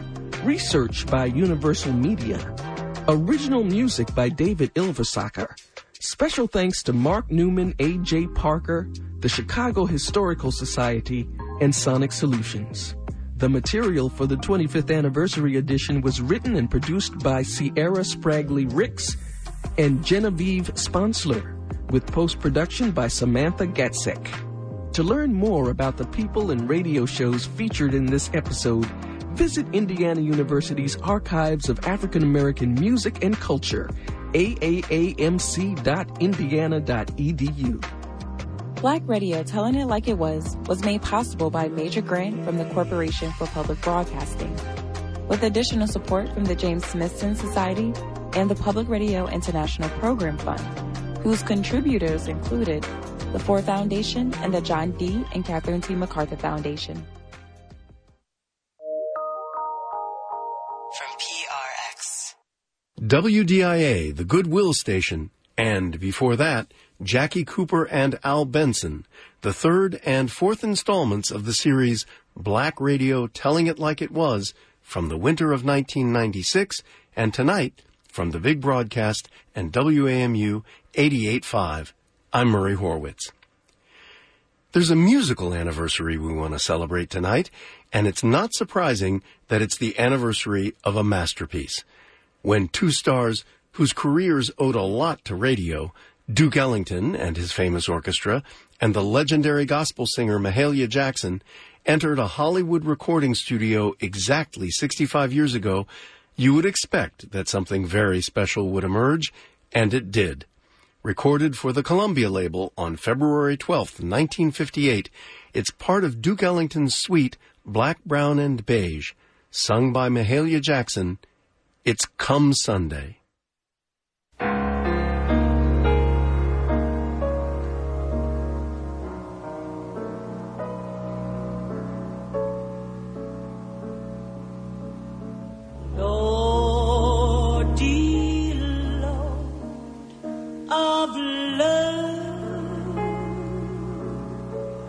God Almighty, God above,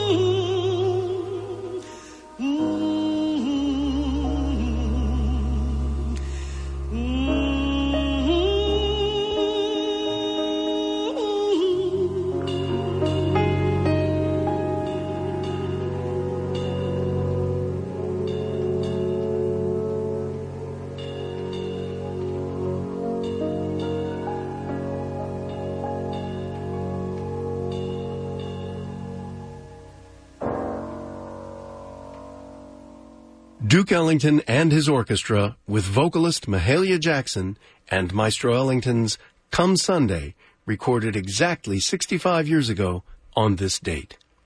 This is The Big Broadcast. I'm Murray Horwitz. Jill Arold Bailey is our co-producer. Kennedy Wright and Kenny Pirog are the audio engineers. And this is WAMU Washington, in HD at 88.5, on your smart speaker, and at WAMU.org. Well, we do it before every Valentine's Day, so to honor our own tradition, here's an episode of Let George Do It, starring Johnny Dollar's Bob Bailey, or Robert as he's billed, along with Gunsmoke's William Conrad, or Bill as he's, well, billed. You'll hear why it's appropriate for this week as you listen to the story called The 8 Ball from April 2nd, 1951, the Mutual Don Lee Network, and the series Let George Do It. Personal notice. Danger's my stock and trade. If the job's too tough for you to handle, you got a job for me, George Valentine. Write full details.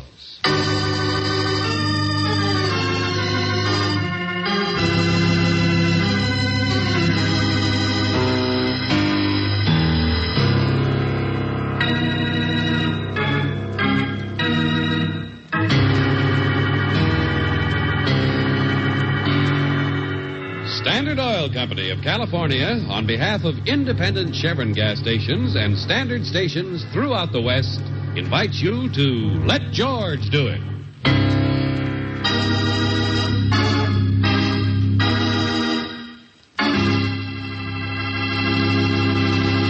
Now, for tonight's story.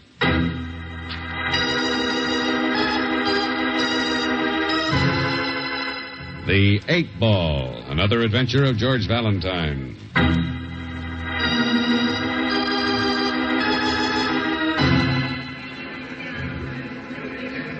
Dear Mr. Valentine, there's no finer, no more exclusive little town on the map than Summer Springs. You're not selling them real estate, Nielsen. I'm writing this letter, Vic. Be quiet. Shut the door, will you, Emmett? Sure, Nielsen.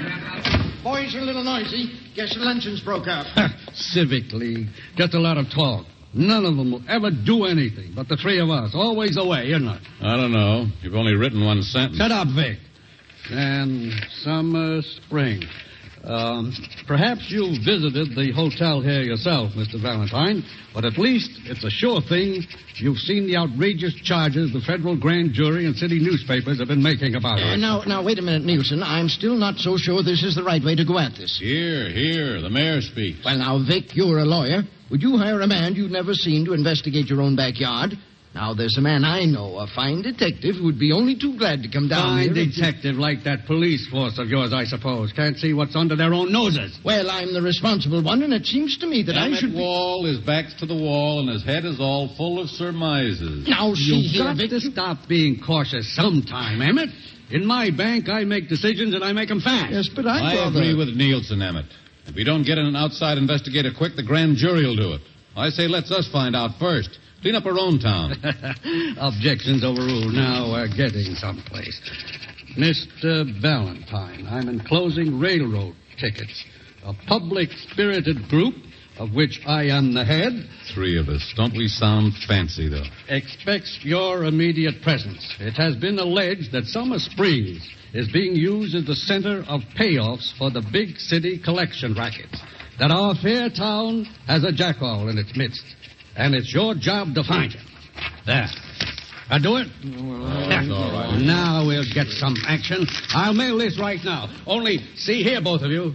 Nobody knows about this but the 3 of us. Remember, nobody else knows about Valentine.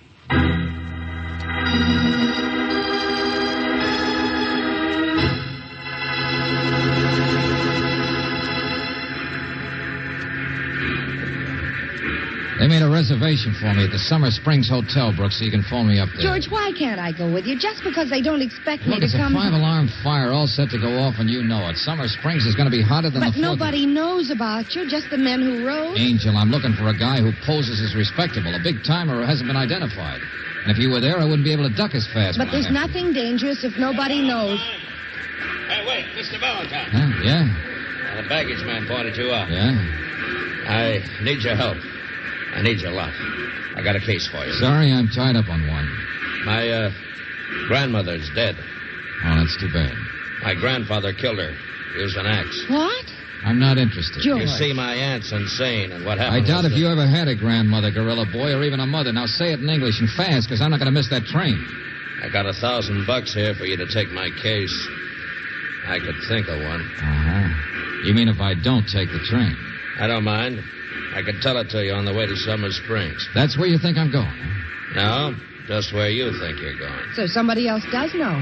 Hey, Buster, get out of my way before I miss Stay that. away, I'm telling you. Oh, no, you George, don't. look out. Now. Yeah, easy. We're attracting attention. A corpse would attract more. Who hired you?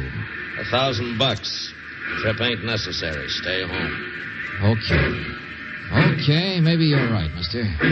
Too late now anyway. There she goes. It's a sooty kind of a trip. You wouldn't have enjoyed it. Uh-huh. Shall we go count the money? Sure. My name's Lemuel. You're a smart guy. I thought you'd see the light. Yeah. I hope you do. So you get to go after all, Angel? Yeah, you get to drop me off in Summer Springs yourself. From the car.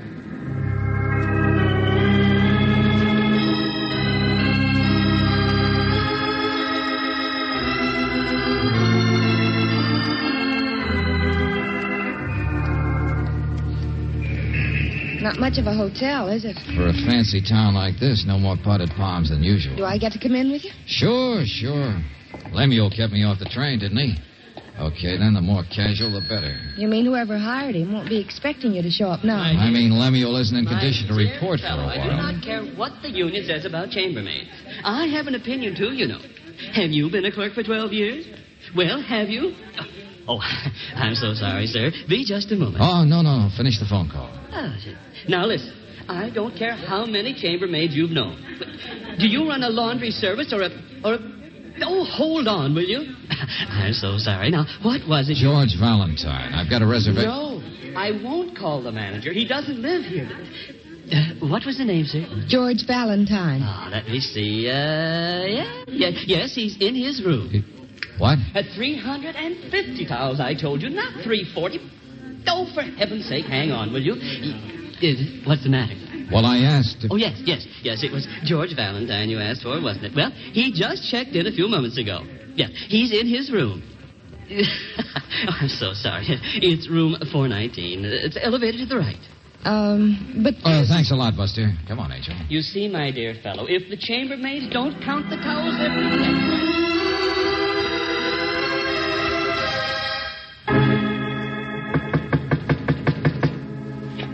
But who is it, George?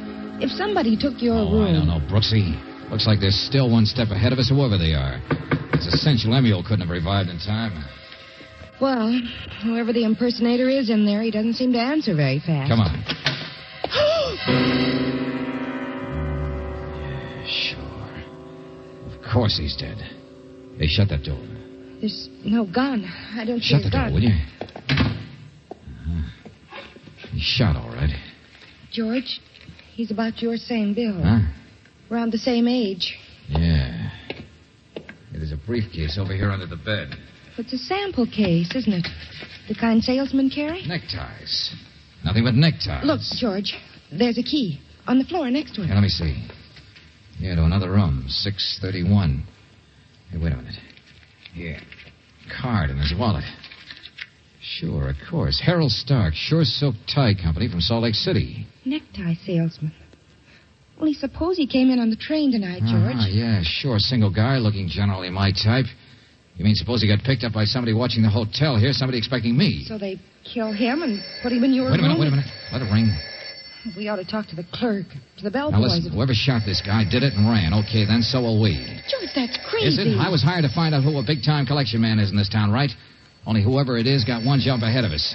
I can't even start working until I get out from behind the 8-ball, can I? Oh, George, that phone, it keeps ringing. Somebody's going to hear it. What are you doing? I'm putting my own wallet on the body. What do you think? No. You take this, guys. Go back to that drive-in on the edge of town. Run a fast telephone check on him. Harold Stark, Salt Lake City. The clerk knows we're here. He'll keep ringing. We'd like grab the neckties. We'll dump them in the alley. And I'll be out from behind the 8 ball if I'm dead, won't I? George. I'll be free to find out those guys who hired me. So come on, give the police a chance to find the body of George Valentine.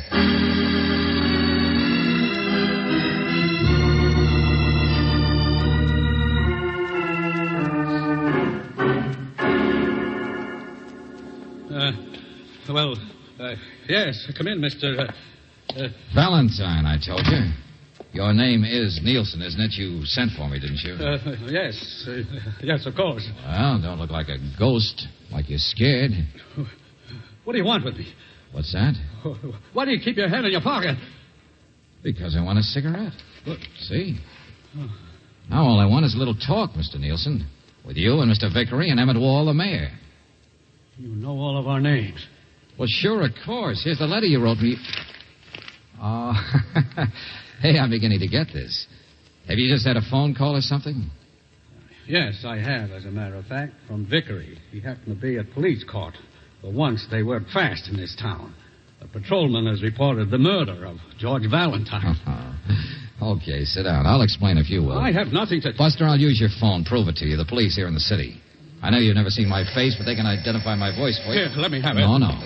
Hello? George? Oh, yeah. What'd you find out, Brooksy? I found out that you're crazy, absolutely crazy. What?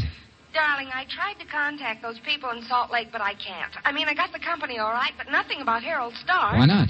They've never even heard of him. Nobody by that name has ever sold neckties.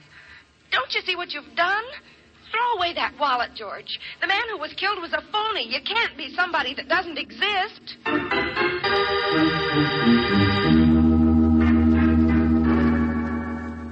All right. I believe you. I agree you're Valentine. Then you realize how fast I gotta work, Nielsen. I told you what Miss Brooks said. The body was a plant of some kind. This thing gets deeper every minute. And you haven't even started your investigation. Whoever the man is I'm after is calling the shots in advance. And you claimed only 3 of you knew about me. Yes, I understand. You think it's one of us. But I'm afraid it doesn't make much difference if I do help you now. What do you mean by that? Well, Mr. Valentine, I'm not a cowardly man. But I'll admit, when you knocked on the door... Yeah, sure, you were scared to death. But what's that got to do with... Valentine, I don't think you realize yet just how far behind that 8 ball you are. That same patrolman who found the body also saw a man and woman throw away a briefcase in an alley. Huh? You and Miss Brooks. There was identification with the neckties. At the door just now, I thought you were the man every policeman in town is looking for. Harold Stark. He doesn't exist, you say? His description is yours. And you know who you are? Never mind. I get it. I dug my own grave, didn't I? Yeah. I killed George Valentine.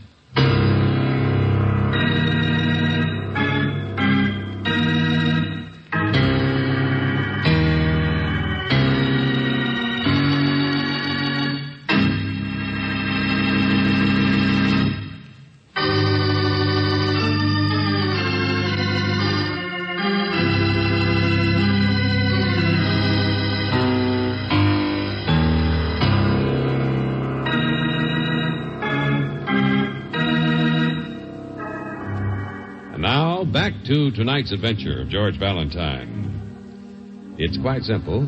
3 men want you to find out who's been using the little town of Summer Springs as collection headquarters for the city rackets.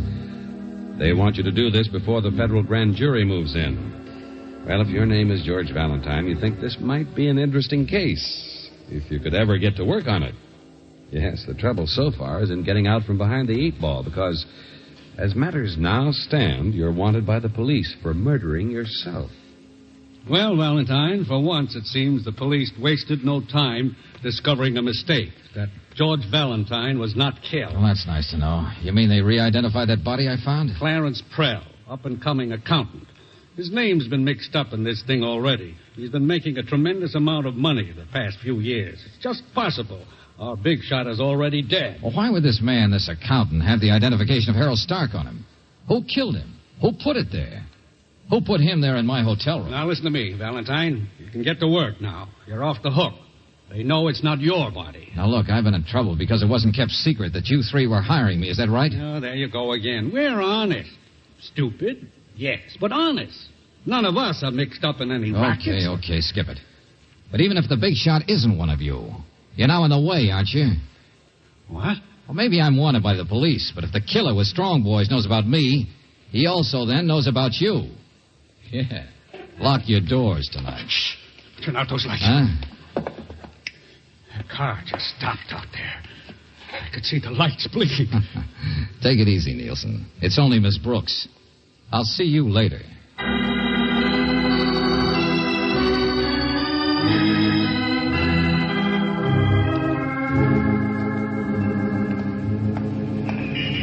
Oh, George, sometimes I think you're the 8 ball. Angel, the heat's on the big shot, whoever he is, a lot more than it's on me. Come on, we're going in here. At the drugstore? Yeah. Got a nickel in your purse? Yeah. Why don't you go straight to the mayor himself? Brooksy, I need a little more time to work alone. You're going to give it to me. What? The mayor's got his own ideas. I've got mine. But if I don't work fast, a lot of people are liable to get hurt. Hello, operator. I want a policeman. This Mr. Rex will do anything to cover his tracks before a full investigation. George, what on earth are you doing? Hey, police, look. I just heard that thing on the radio. I mean that description of that guy and that girl, that Harold Stark with the girl who was dressed... Well, slow down. How can I? I just seen her, the girl, having a soda. Hey, what's her name here? Oh, yeah, Kleshimer's drugstore. She's wearing a brown coat. Hey, you better come and get her quick. George Valentine, of At all least the you dirty won't tricks. get hurt, Angel. Tell him to look for me any place but the Summer Springs Hotel, room 631. Now, you play 8 ball for a while.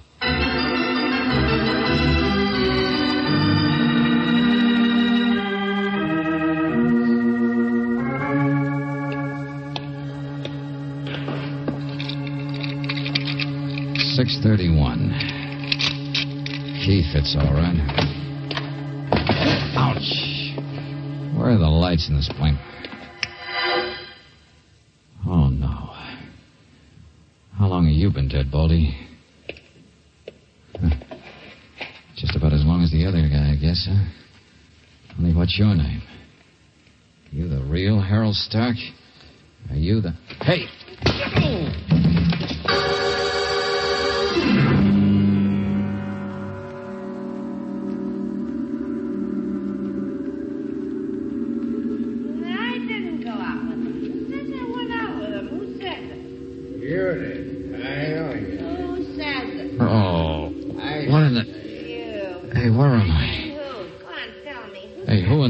Shut up. People in the next room. Hey. Lemuel. Yeah. It's a lousy hotel. They let anybody in. I thought I knocked you out of the picture before once. We're even. I didn't hit you hard enough either. Yeah, you're out of condition, Buster. That's bad. You kill that guy? I was with you and another Tom. Don't talk so loud. All right. Hey, wait a minute. What are you trying to... Hey, get out of my pocket. What's the idea? There's a gun in your stomach. Don't argue. Well, why put a gun in my pocket, too? It's empty. Don't get your hopes up. Be quiet. Another wallet, too. If you think you can frame me for killing this guy, whoever he is, you're crazy. I'm not. Cops don't kill cops. What? Can't you tell Flatfeet when you see him? His name's Harold Stark. An eye that got shot. Like you're gonna be. Oh, so that's it. Yeah, sure, there is a Stark, a detective. Came to town acting like a necktie salesman, huh? Ouch. Just let me get in that chair, will you? Sure. You're fixed. You got everything. Wait a minute. 2 guns. 2 guns I got in my pockets. Not so loud. There's 2 men dead, aren't there? You're a bright boy, a real up-and-coming eye. Dead eye. Yeah, sure. The real Stark dead in this room. That accountant named Prell dead in my room. So come on, bright boy. Get on your feet. Yeah, sure. Look out.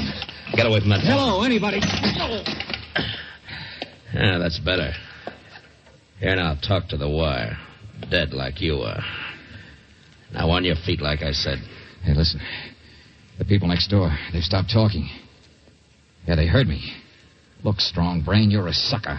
Who do you work for? I didn't hear nothing. 2 guys have been murdered. First the detective here, then Prell. Somebody's going to swing for it. Now shut up like I said. Hey, what's going on there? Can people have no privacy? You're listening. That's what you're doing. Oh, for the love of it. Walk, will you? Go on the door. All right. Plenty of standing room. Don't shove. Well, what are you listening to? You think you hear something or something? Of all the nerves. Now out the door. Okay. Just thought you might not want the guy who's coming down the hall to see you. What?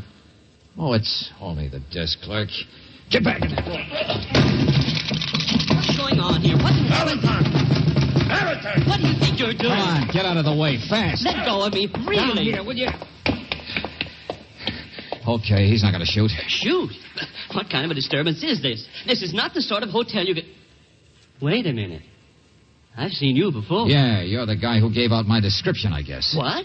No, I didn't give any description. Oh, you're the laundry man. Oh, no, that's what I was talking about. I remember. You're the... Oh. Well, see here, there was a mix-up Come on on, room. skip it. Just show me the fastest way out. Get that gun away from me. That big man in there, was there anybody with him when he came into the hotel? What? Well, no. Yes, I mean, yes.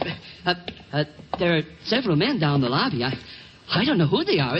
You're wanted by the police. That's all I know. The back stairs, then. Where are they? Come on. I won't help a criminal. Come on, don't argue, friend. Then all right. Here, duck in here. There are several policemen in the hotel, too.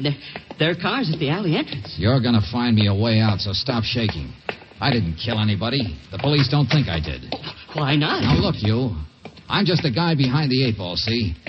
There's a big crook in your town, Clarence Prell. You know him? No. An accountant. Man in a nice spot to take payoffs coming in from the city. But Prell is dead, so he's not the crook. What? Oh, for heaven's Find sake. me a way out of here, or people will be wrong. They'll think he was the crook.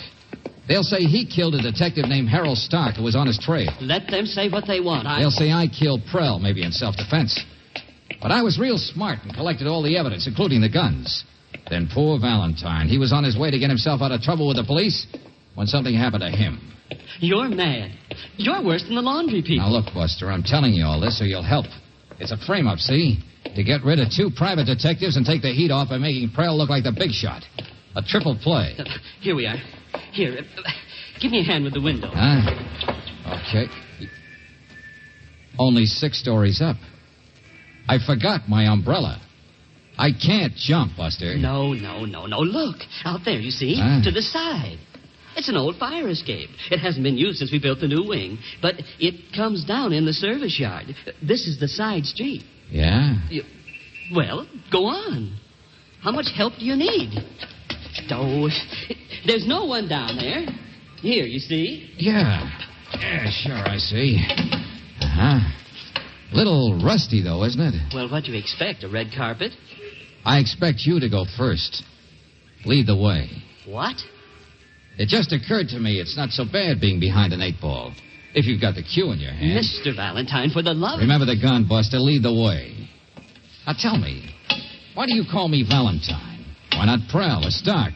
Or any of the other names thrown around tonight? Well, back there, Lemuel called you Valentine. How do you know his name? Well, I'm a hotel clerk. I see lots of people. And that switchover of rooms today. I don't see how anybody could have done it but the hotel clerk himself. Well, but what on earth are you talking about? Human nature. How you and your boy Lemuel found out about my coming here. How I? An accountant sees lots of people, sure. But a hotel clerk sees a lot more. Now, who's in a better spot to receive payoff deliveries on the QT than the man behind the desk? I'm going back. You're going nowhere. Now, listen, Buster. It had to either be one of my 3 clients or you. What? Yeah, so take human nature again. It couldn't be one of them, or why get me in it? But they did write the letter right after a Civic League luncheon. What do you mean, human nature? I mean how people mail letters in hotels. In a hotel, you just hand the letter to the clerk to mail, don't you? Get out of my way. No, you don't. I'm going back. What's the matter? Don't these rusty stairs go on down there? Do they just fall off in the dark someplace? That's you who's going to fall off in the dark. Not even afraid of the gun, are you? You already know it's not loaded. Just evidence to be found on the patsy. Look out. Don't. This is where you get racked up, 8-ball.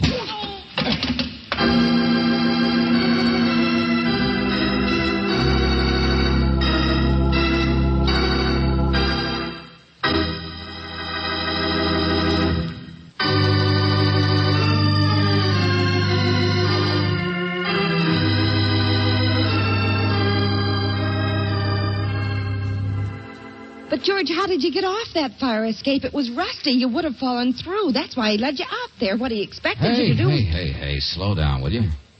How'd you get out of jail, Angel? Oh, George, please, I want to understand. Oh, he was a guy, all right, the hotel clerk. Yeah, he kept the job so nobody'd ever guess, as well as because it was such a perfect spot for payoffs. He knew the heat was on when he heard I was coming, and Lemuel couldn't stop me. He had me all set for a double fancy frame. But that other detective... Well, the mayor said he wanted to handle things himself, didn't he? Did he know a man he wanted to hire? Harold Stark, posing as a necktie salesman. Yeah, and that accountant had been working with a clerk on the rackets, so he figured he'd make him fall guy. Strictly from desperation, Angel. But it all might have worked. But you would have died accidentally, fallen and been killed, and that would have been the end of it. Mm-hmm. Only how on earth, after you knocked him out, how did you get him off the fire escape? How did you get out of jail? Well, you saw him. That big, good-looking policeman. So what? You said you didn't tell him anything. No. Well? He was very sweet. Well, after a while, there was no reason to hold me. In jail, I mean. Oh, why, Brooksy. And, well, why should I tell you if you won't tell me? Good night, Georgie.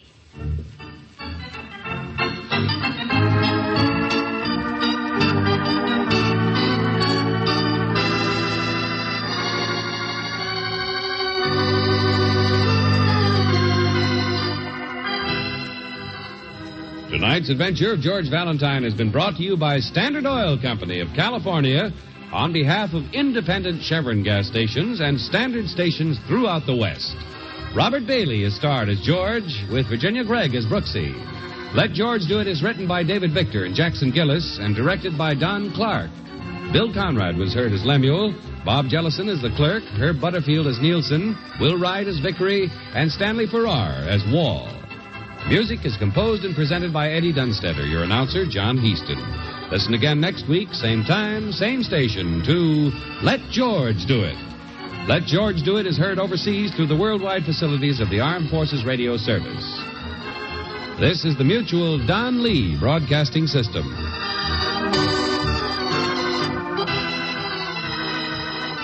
The 8 Ball, an episode of Let George Do It from the spring of 1951 and from the big broadcast over WAMU 88.5. I'm Murray Horwitz. To close our show tonight, we've got a twofer. To celebrate African American History Month, it's an episode of Destination Freedom.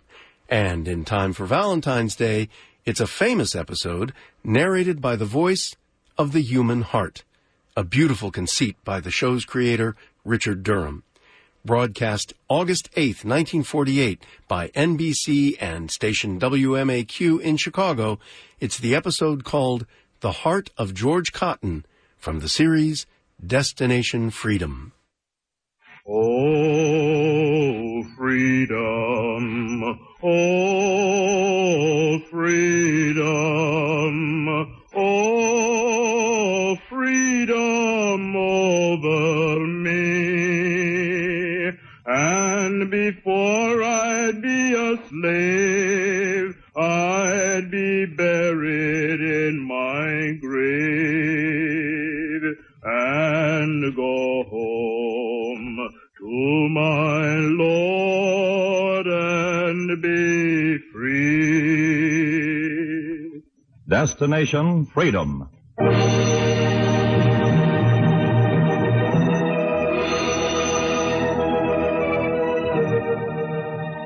The Chicago Defender and station WMAQ bring you Destination Freedom, a new radio series dramatizing the great democratic traditions of the Negro people, interwoven in the pageant of history and a part of America's own Destination Freedom.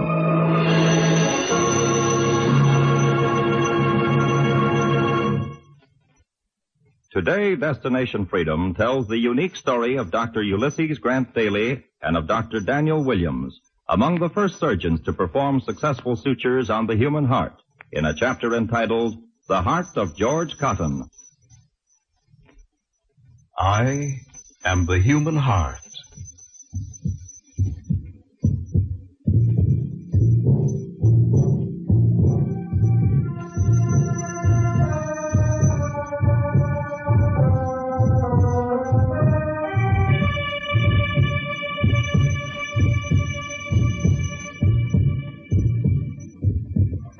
I am the spirit's rhythm. I am a hollow bag, the size of your fist. I live in a cavity between two lungs. I am the timekeeper of human life. Fair, impartial, equal to Turk or Tartar, Roman, Greek, Ethiop, Hebrew. I am old. I circulated blood for Cro-Magnons, Neanderthals, Rhodesians. And if in men I have been the lion and the lamb, the love and the hate, if in men the good is off interred with their bones, so let it be with my blood. So let it be in my story of the men who mastered me, who learned the laws of my veins and lobes, arteries and auricles, who timed my twisting to planet precision, who fought to heal me whenever I was ripped and split, outstretched on a table in the breast of a dying man. Doctor, that's my heart beating like a drum in my ears. It's loud, so loud. Can't you hear it? His lips are moving, Dr. Dailey, but I can't hear him. His heart must be beating, but my stethoscope hardly picks up a sound. Doctor, can't you hear it yet? Can't you? How long has he been here? The ambulance just brought him in. I called you right away. You checked his pulse, respiration temperature. Pulse rapid, 30, 130. Respiration, 30. Temperature, 105. Oh, good Lord. They'd only brought him in sooner. This wound goes down to... Oh, wait. I think I found where. Doctor, I'm trying to tell you. It happened the night I got paid. I went out to sit on the beach to watch the sun rise. Some men came up, wanted my money. I hit one, then something hit my chest, dipped in like a pin. His heart's weakening. Nurse, the needle. Adrenaline, quick. Right here, doctor. Let it go, let it go.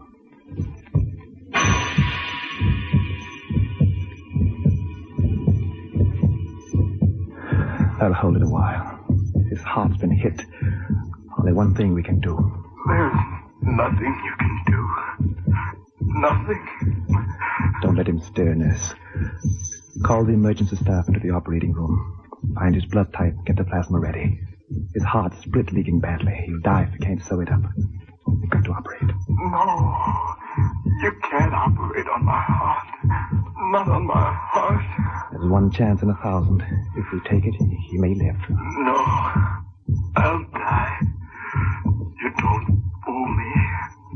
I'll never see the sun rise again. I know it. You hear that, Doctor? I'm talking to you. I'm talking to you. Yes, I am the heart, and I speak to you, Doctor. You scrubbing your arms while red sand drips down an hourglass, dusting your hands with powder, flexing your fingers for the rubber glove. Your heart steady. Your mind 40 years away from a town in Texas when you were 18, when your fingers rolled over the keys of a big piano.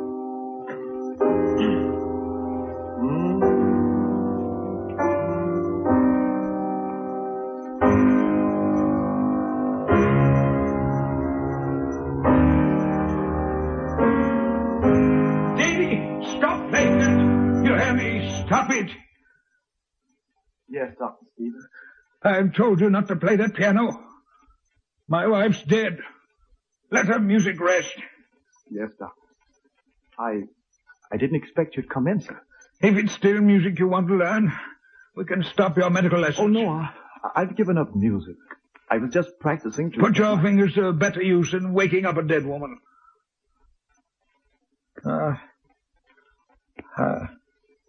I'm sorry. Excuse my gruffness.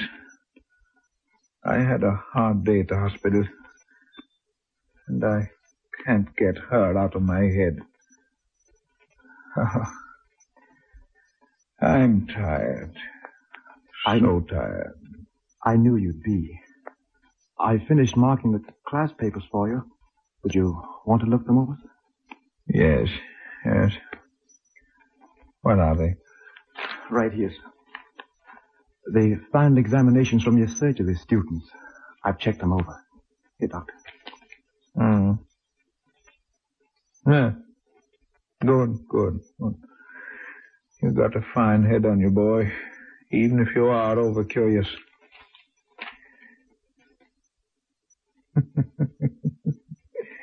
Excellent.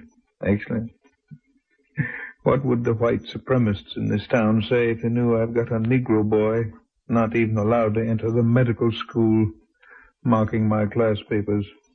And a boy named after that Yankee Ulysses Grant on top of it. Yeah. This one's marked right. Here's an odd one, Doctor.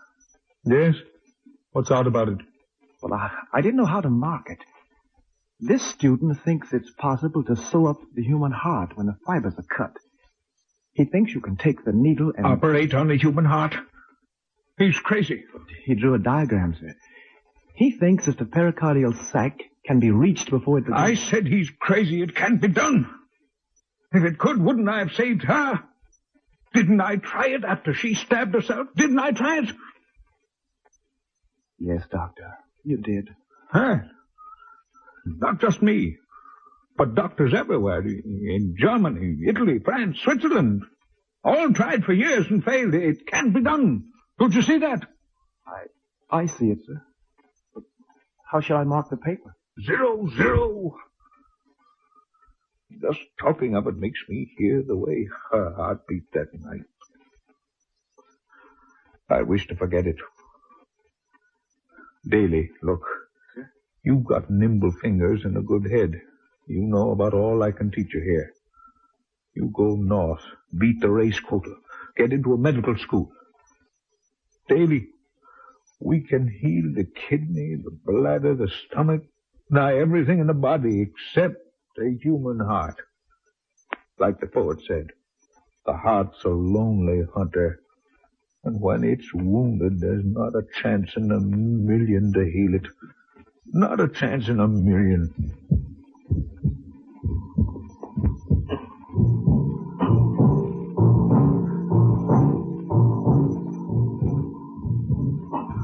I don't have a chance in a million. Do I, Doctor? Go on. Tell me the truth. I'll never see the sun rise again. Will I? Everything's ready, Dr. Dailey. Dr. Shaw, Dr. Hasbrook, Dr. Roberts assisting. Good. Let them look this way. We cut a window in the chest wall above the heart. A half-circle incision this way. Every move counts. We can't afford a single slip. Nurse, Scabber. Yes, Doctor. Clamps. Here, Doctor. More clamps. Yes, Doctor. Sponge. Yes, Doctor. Here, Doctor. A single slip, and I stop. To you I speak, with your body bent over a table under the glare of a white light, concentrated on a 6-inch half circle. Your mind following the meaning of the words you spoke decades back in a college hall when you took an ancient oath. Repeat after me. I, Ulysses Grant Dailey. I, Ulysses Grant Dailey. Swear by Apollo physician, by Asclepius, by health, by panacea, and by all the gods and goddesses.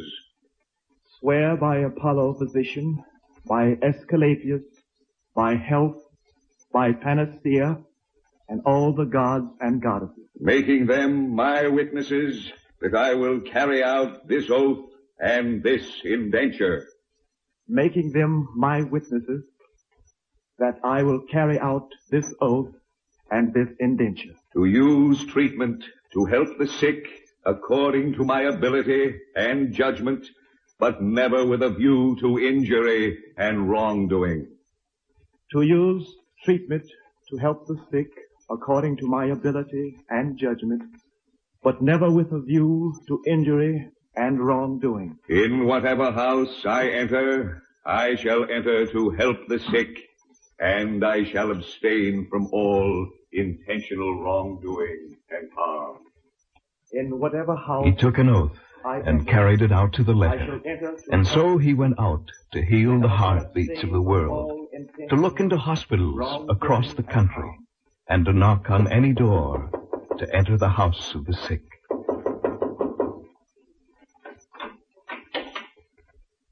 Who are you? What do you want? I'm Dr. Dailey, ma'am. I'm over at the hospital. They told me your husband had an accident on the job. Shaft hit his chest. Did they tell you that there's no hope for him? Did they tell you none of the doctors could do anything? They sent me on. Go back where you come from. Let my husband die in peace. Please. Let me see. If there's a chance. There's no chance. Now go. Please. Come in, then. He's lying on the pallet. Over there. Thank you. Would you hold my bag? Let me get the stethoscope. There. They were right. His eyes. Pupils dilated. It's no use, I tell you. There is use. Let me take him to the hospital. Let me try. If we get him there in time, we can work very quickly. What can you do that the Savior can't do? I don't know, ma'am. All I know is that hundreds, thousands of men die this way. Well, that must be some way of patching up their hearts.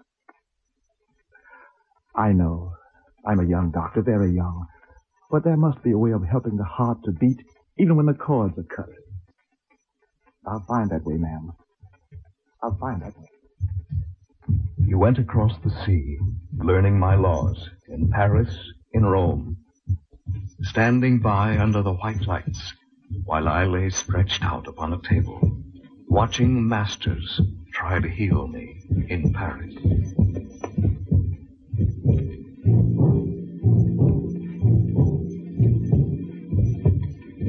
Son pouls devient plus en plus fibreux, Dr. Dailey. Infirmière, avez-vous dressé la transfusion? Oui, docteur. Des crampons. Encore. Oui, docteur. Son cœur commence à s'évanouir. L'adrénaline, la guille, vite. C'est prêt. Son cœur devient plus faible. Trouvez une veine et passez-moi l'adrénaline tout de suite. Je vois maintenant. C'est fini. C'est fini. C'est trop tard. La palpitation cesse. Nous y étions très loin. Vous pouvez voir vous-même, Dr. Dailey, c'est impossible. Impossible.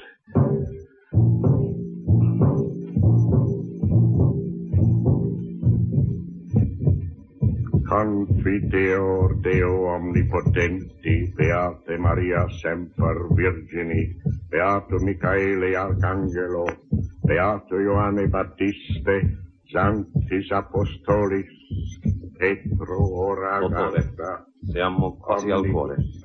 Infermiera, gli incastri. Sì, dottore. Spero che possiamo giungere il cuore a tempo. È molto debole. La spugna a destra. Eccola, dottore. Ci siamo. Ecco il cuore. Ora un altro, infermiera. Quello lungo. Sì, dottore. Bene. Vediamo se posso cucirlo in azi. Che cade insieme. Sì, dottore. Sanctos Apostolos Petro et Paulus, omnes sanctos et papas orare, pro me ad Dominum Deum nostrum. Dottore! Amen. Yes, in a cottage in Milan, I stopped. Everywhere I stopped when I was wounded. And he went to Berlin to learn more, to work. While on a dark street in Chicago, other men went to work on me. I was in George Cotton. I was walking home with my wife. George, Yeah, Mabel? don't look now, but two men back there following us. You're just uneasy because it's dark around here. Every night we come by here, it's always the same old story. George, don't look now, but two men. George, they're coming up here. They're running this way. Look. Hey, you two, hold up there. Don't run, we'll throw a bullet in your back. Put up your hands. What's this? Hey, you take your hands off me. George, don't. He's got a knife. And I got my fist. Take you, smart guy. George, watch out. Watch out. George, he stabbed you. Help. Shut up, Lefty. Help. Shut up. Got her. Bucks before the cops come. Well, go on. What are you waiting for? He looks like he's dead. No, ain't that shocking.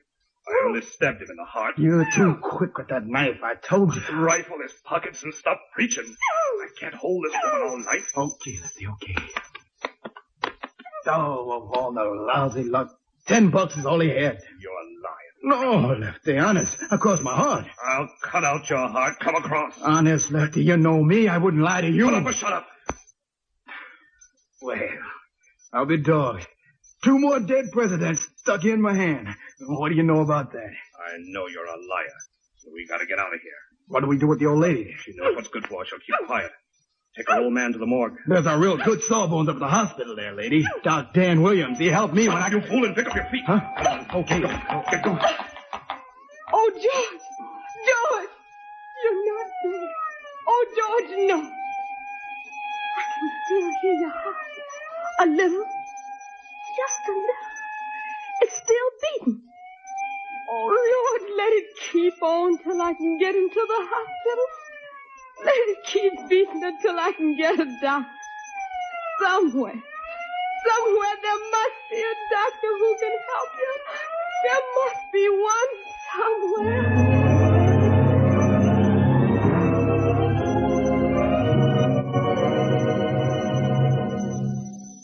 Der deutschen Herzgesellschafts willen möchte ich meine amerikanischen Kollegen willkommen heißen. Meine Herren, Sie sind alle frei, Ihre Untersuchungen in Berlin und anderswo in Deutschland fortzusetzen.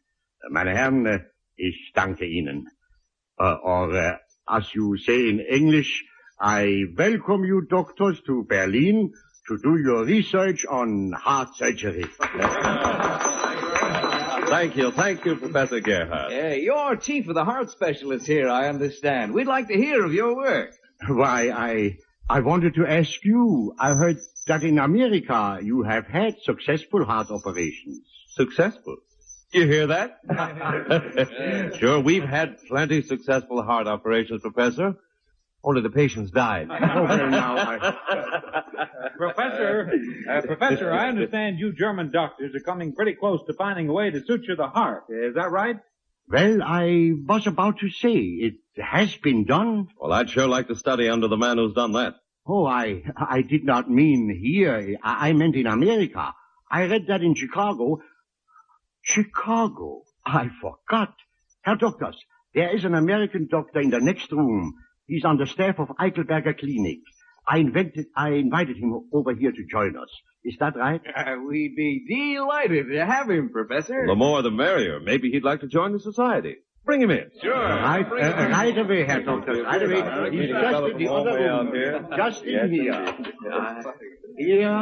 Here, Herr Doctors. This is Dr. Dailey. Good evening, gentlemen.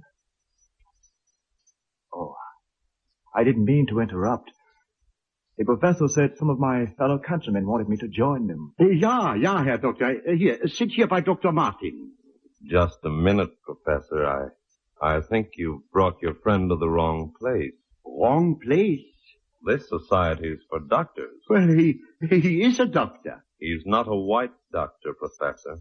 The society accepts only white doctors. Well, is not a doctor? Can't you understand? Well, I never heard of such a thing. I'll explain it to you, Professor.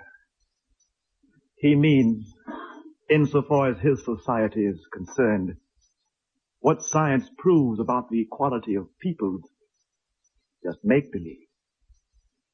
He believes there's a master race, and he belongs to it. This field is for the few, not the many. He has a disease harder to cure than a heart wound. I'll join you in class here, Professor, in the morning. This is outrageous. But I tell you, he's one of the best doctors in Berlin. I have noticed his work. Didn't you notice his color? Color? Yeah, I did. He is the same color as the man I was going to tell you about in America, Dr. Daniel Williams. The news just come over the wire. 2 weeks ago, July 10th, 1893, Dr. Williams completed one of the first successful operations on the human heart. The patient was George Cotton. And, Herr Doctors, the patient lived.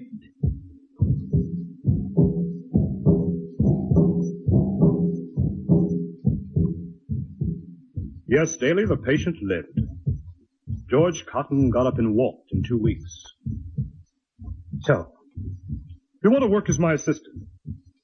What can I teach you don't already know but this? Maybe someday you'll have cases exactly like mine. This Cotton. They brought him in one night, stabbed by thugs. His heart struggling to beat. At first it was so faint the stethoscope couldn't pick it up. I searched, and I found it. I tell you, there may be sounds more beautiful than a human heartbeat, but I've never heard them. I took him into Providence Hospital, 2 a.m. No time for a big staff, fancy equipment. I had to work fast. Then, with these hands, I took out his heart and stitched it 6 times. I did it for one patient, and I did it for another. And this I learned. Now follow this closely. Yes, Dr. Williams. This heart, this human heart, is not just a delicate thing, but it's also tough and strong. It'll stand just so much pressure when you're going to handle it. It's the little things that you do that'll make the difference between life and death. Now, you remember this when you're calling for your scalpels, sponges, sutures, clamps. You cannot give the patient much anesthesia. He's too weak to stand it. You'll have his eyes open, watching and waiting. Cut your window over the 4th rib and tie off the vessels. When you lift the window, you'll see the heart. It's like a slippery fish. It writhes, twists, and struggles like it's trying to break free. Take the stitches in between the heartbeats. And if the stitches hold back the flow, you've got a chance. But remember, keep in rhythm with the heartbeat. Keep the rhythm. Never break that rhythm. Now, it's ready. We'll lift up the window. Steady. Easy now. Easy. Doctor, what are you taking off of me? Doctor. There. It's off. The heart. Look at it writhe and twist. Doctor. Oh, doctor. Keep checking his respiration. Transfusion ready. It's on the rack, Doctor. I feel so weak, Doctor. So weak. Pressure. He's gasping. He's weak. Got to get on. Ready to lift the heart. Lift it out of the body. Not too much pressure. Keep rhythm with the heartbeats. Doctor, everything's going round and round. A little more. There. The heart's out. Now, to hold it in my left hand, blood leaking out. Not much time. There's needle, curved needle. Right here. Fine silk. It's threaded. Ready. Right. If the stitches hold, 3 stitches should stop the leak. 1, 2.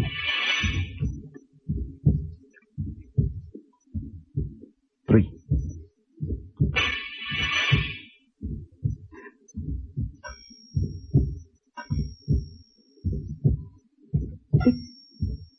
Still beats. Dear Lord, let it stop.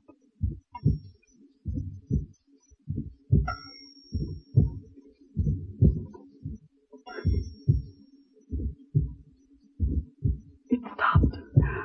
Oh, thank heaven. But his pressure, it's gone down. His heart's hardly beating. Doctor, I'm falling. Doctor. Adrenaline, quick, adrenaline. I've got it, Doctor. Locate a vein in his arm, hurry. I'm trying to, Doctor. But his nerves have collapsed. I can't find Take the scalpel, cut down. Make a cut down. Pick one. I've got it, Doctor. Shoot it in. Good. Transfusion steady. Yes, Doctor. Let the blood flow into it. There. It's holding. Give him more. Let it go free. It's going in. The beat's picking up. Good. Listen. Clean the incision. Sprinkle sulfur. Take off the clamp. Throw up the vessel. We've won. You'll make it. I did make it. I am the human heart, a hollow bag the size of your fist. When I was wounded, these are some of the men who first healed my wounds.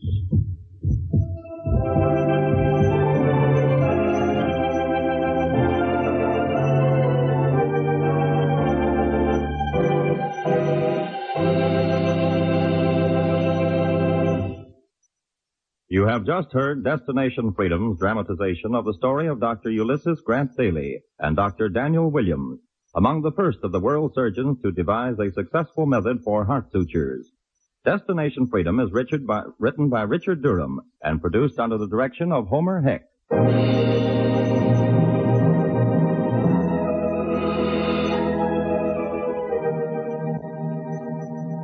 Dr. Dailey was played by Fred Pinkard. Others were Larry Alexander, Oscar Brown Jr., Donald Gallagher, Janice Kingslow, Kurt Kupfer, William Nix, Tony Parrish, Arthur Peterson, and Dorothy Van Zandt. Greg Pascal was the singer. The special music was written by Emil Soderstrom and was played by Elwin Owen and Bobby Christian. This is Charles Chan inviting you to be with us again next week for another in our series of The Negro in Democracy, Destination Freedom.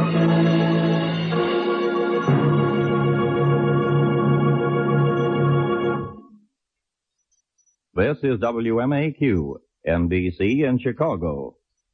Destination Freedom, The Heart of George Cotton, an episode from the summer of 1948. It brings us almost to the end of this edition of the Big Broadcast.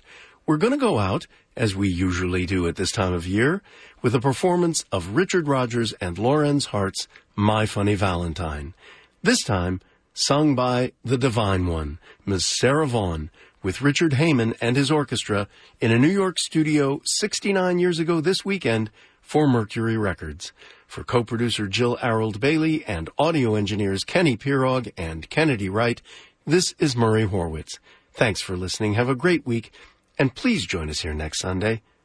Good night, everybody.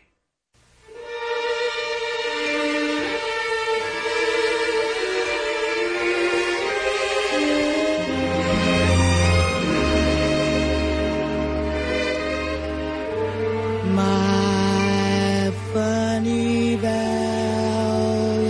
Valentine, sweet comic Valentine, you make me smile with my heart.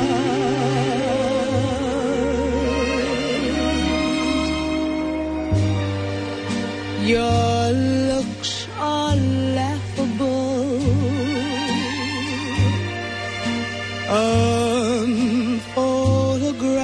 unphotographable, yet you're my favorite work of art.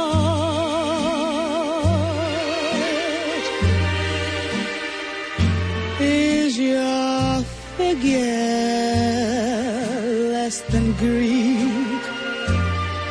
Is your mouth a little weak when you open it to speak? Are you smart?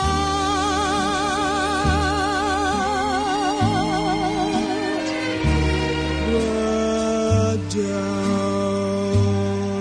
don't change your hair for me. What if you care for me? Stay, little Valentine, stay.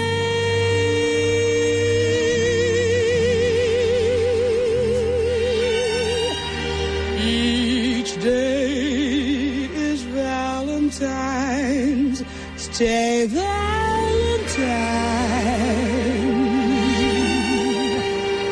Each day is Valentine, my Valentine. Each day is Valentine's Day.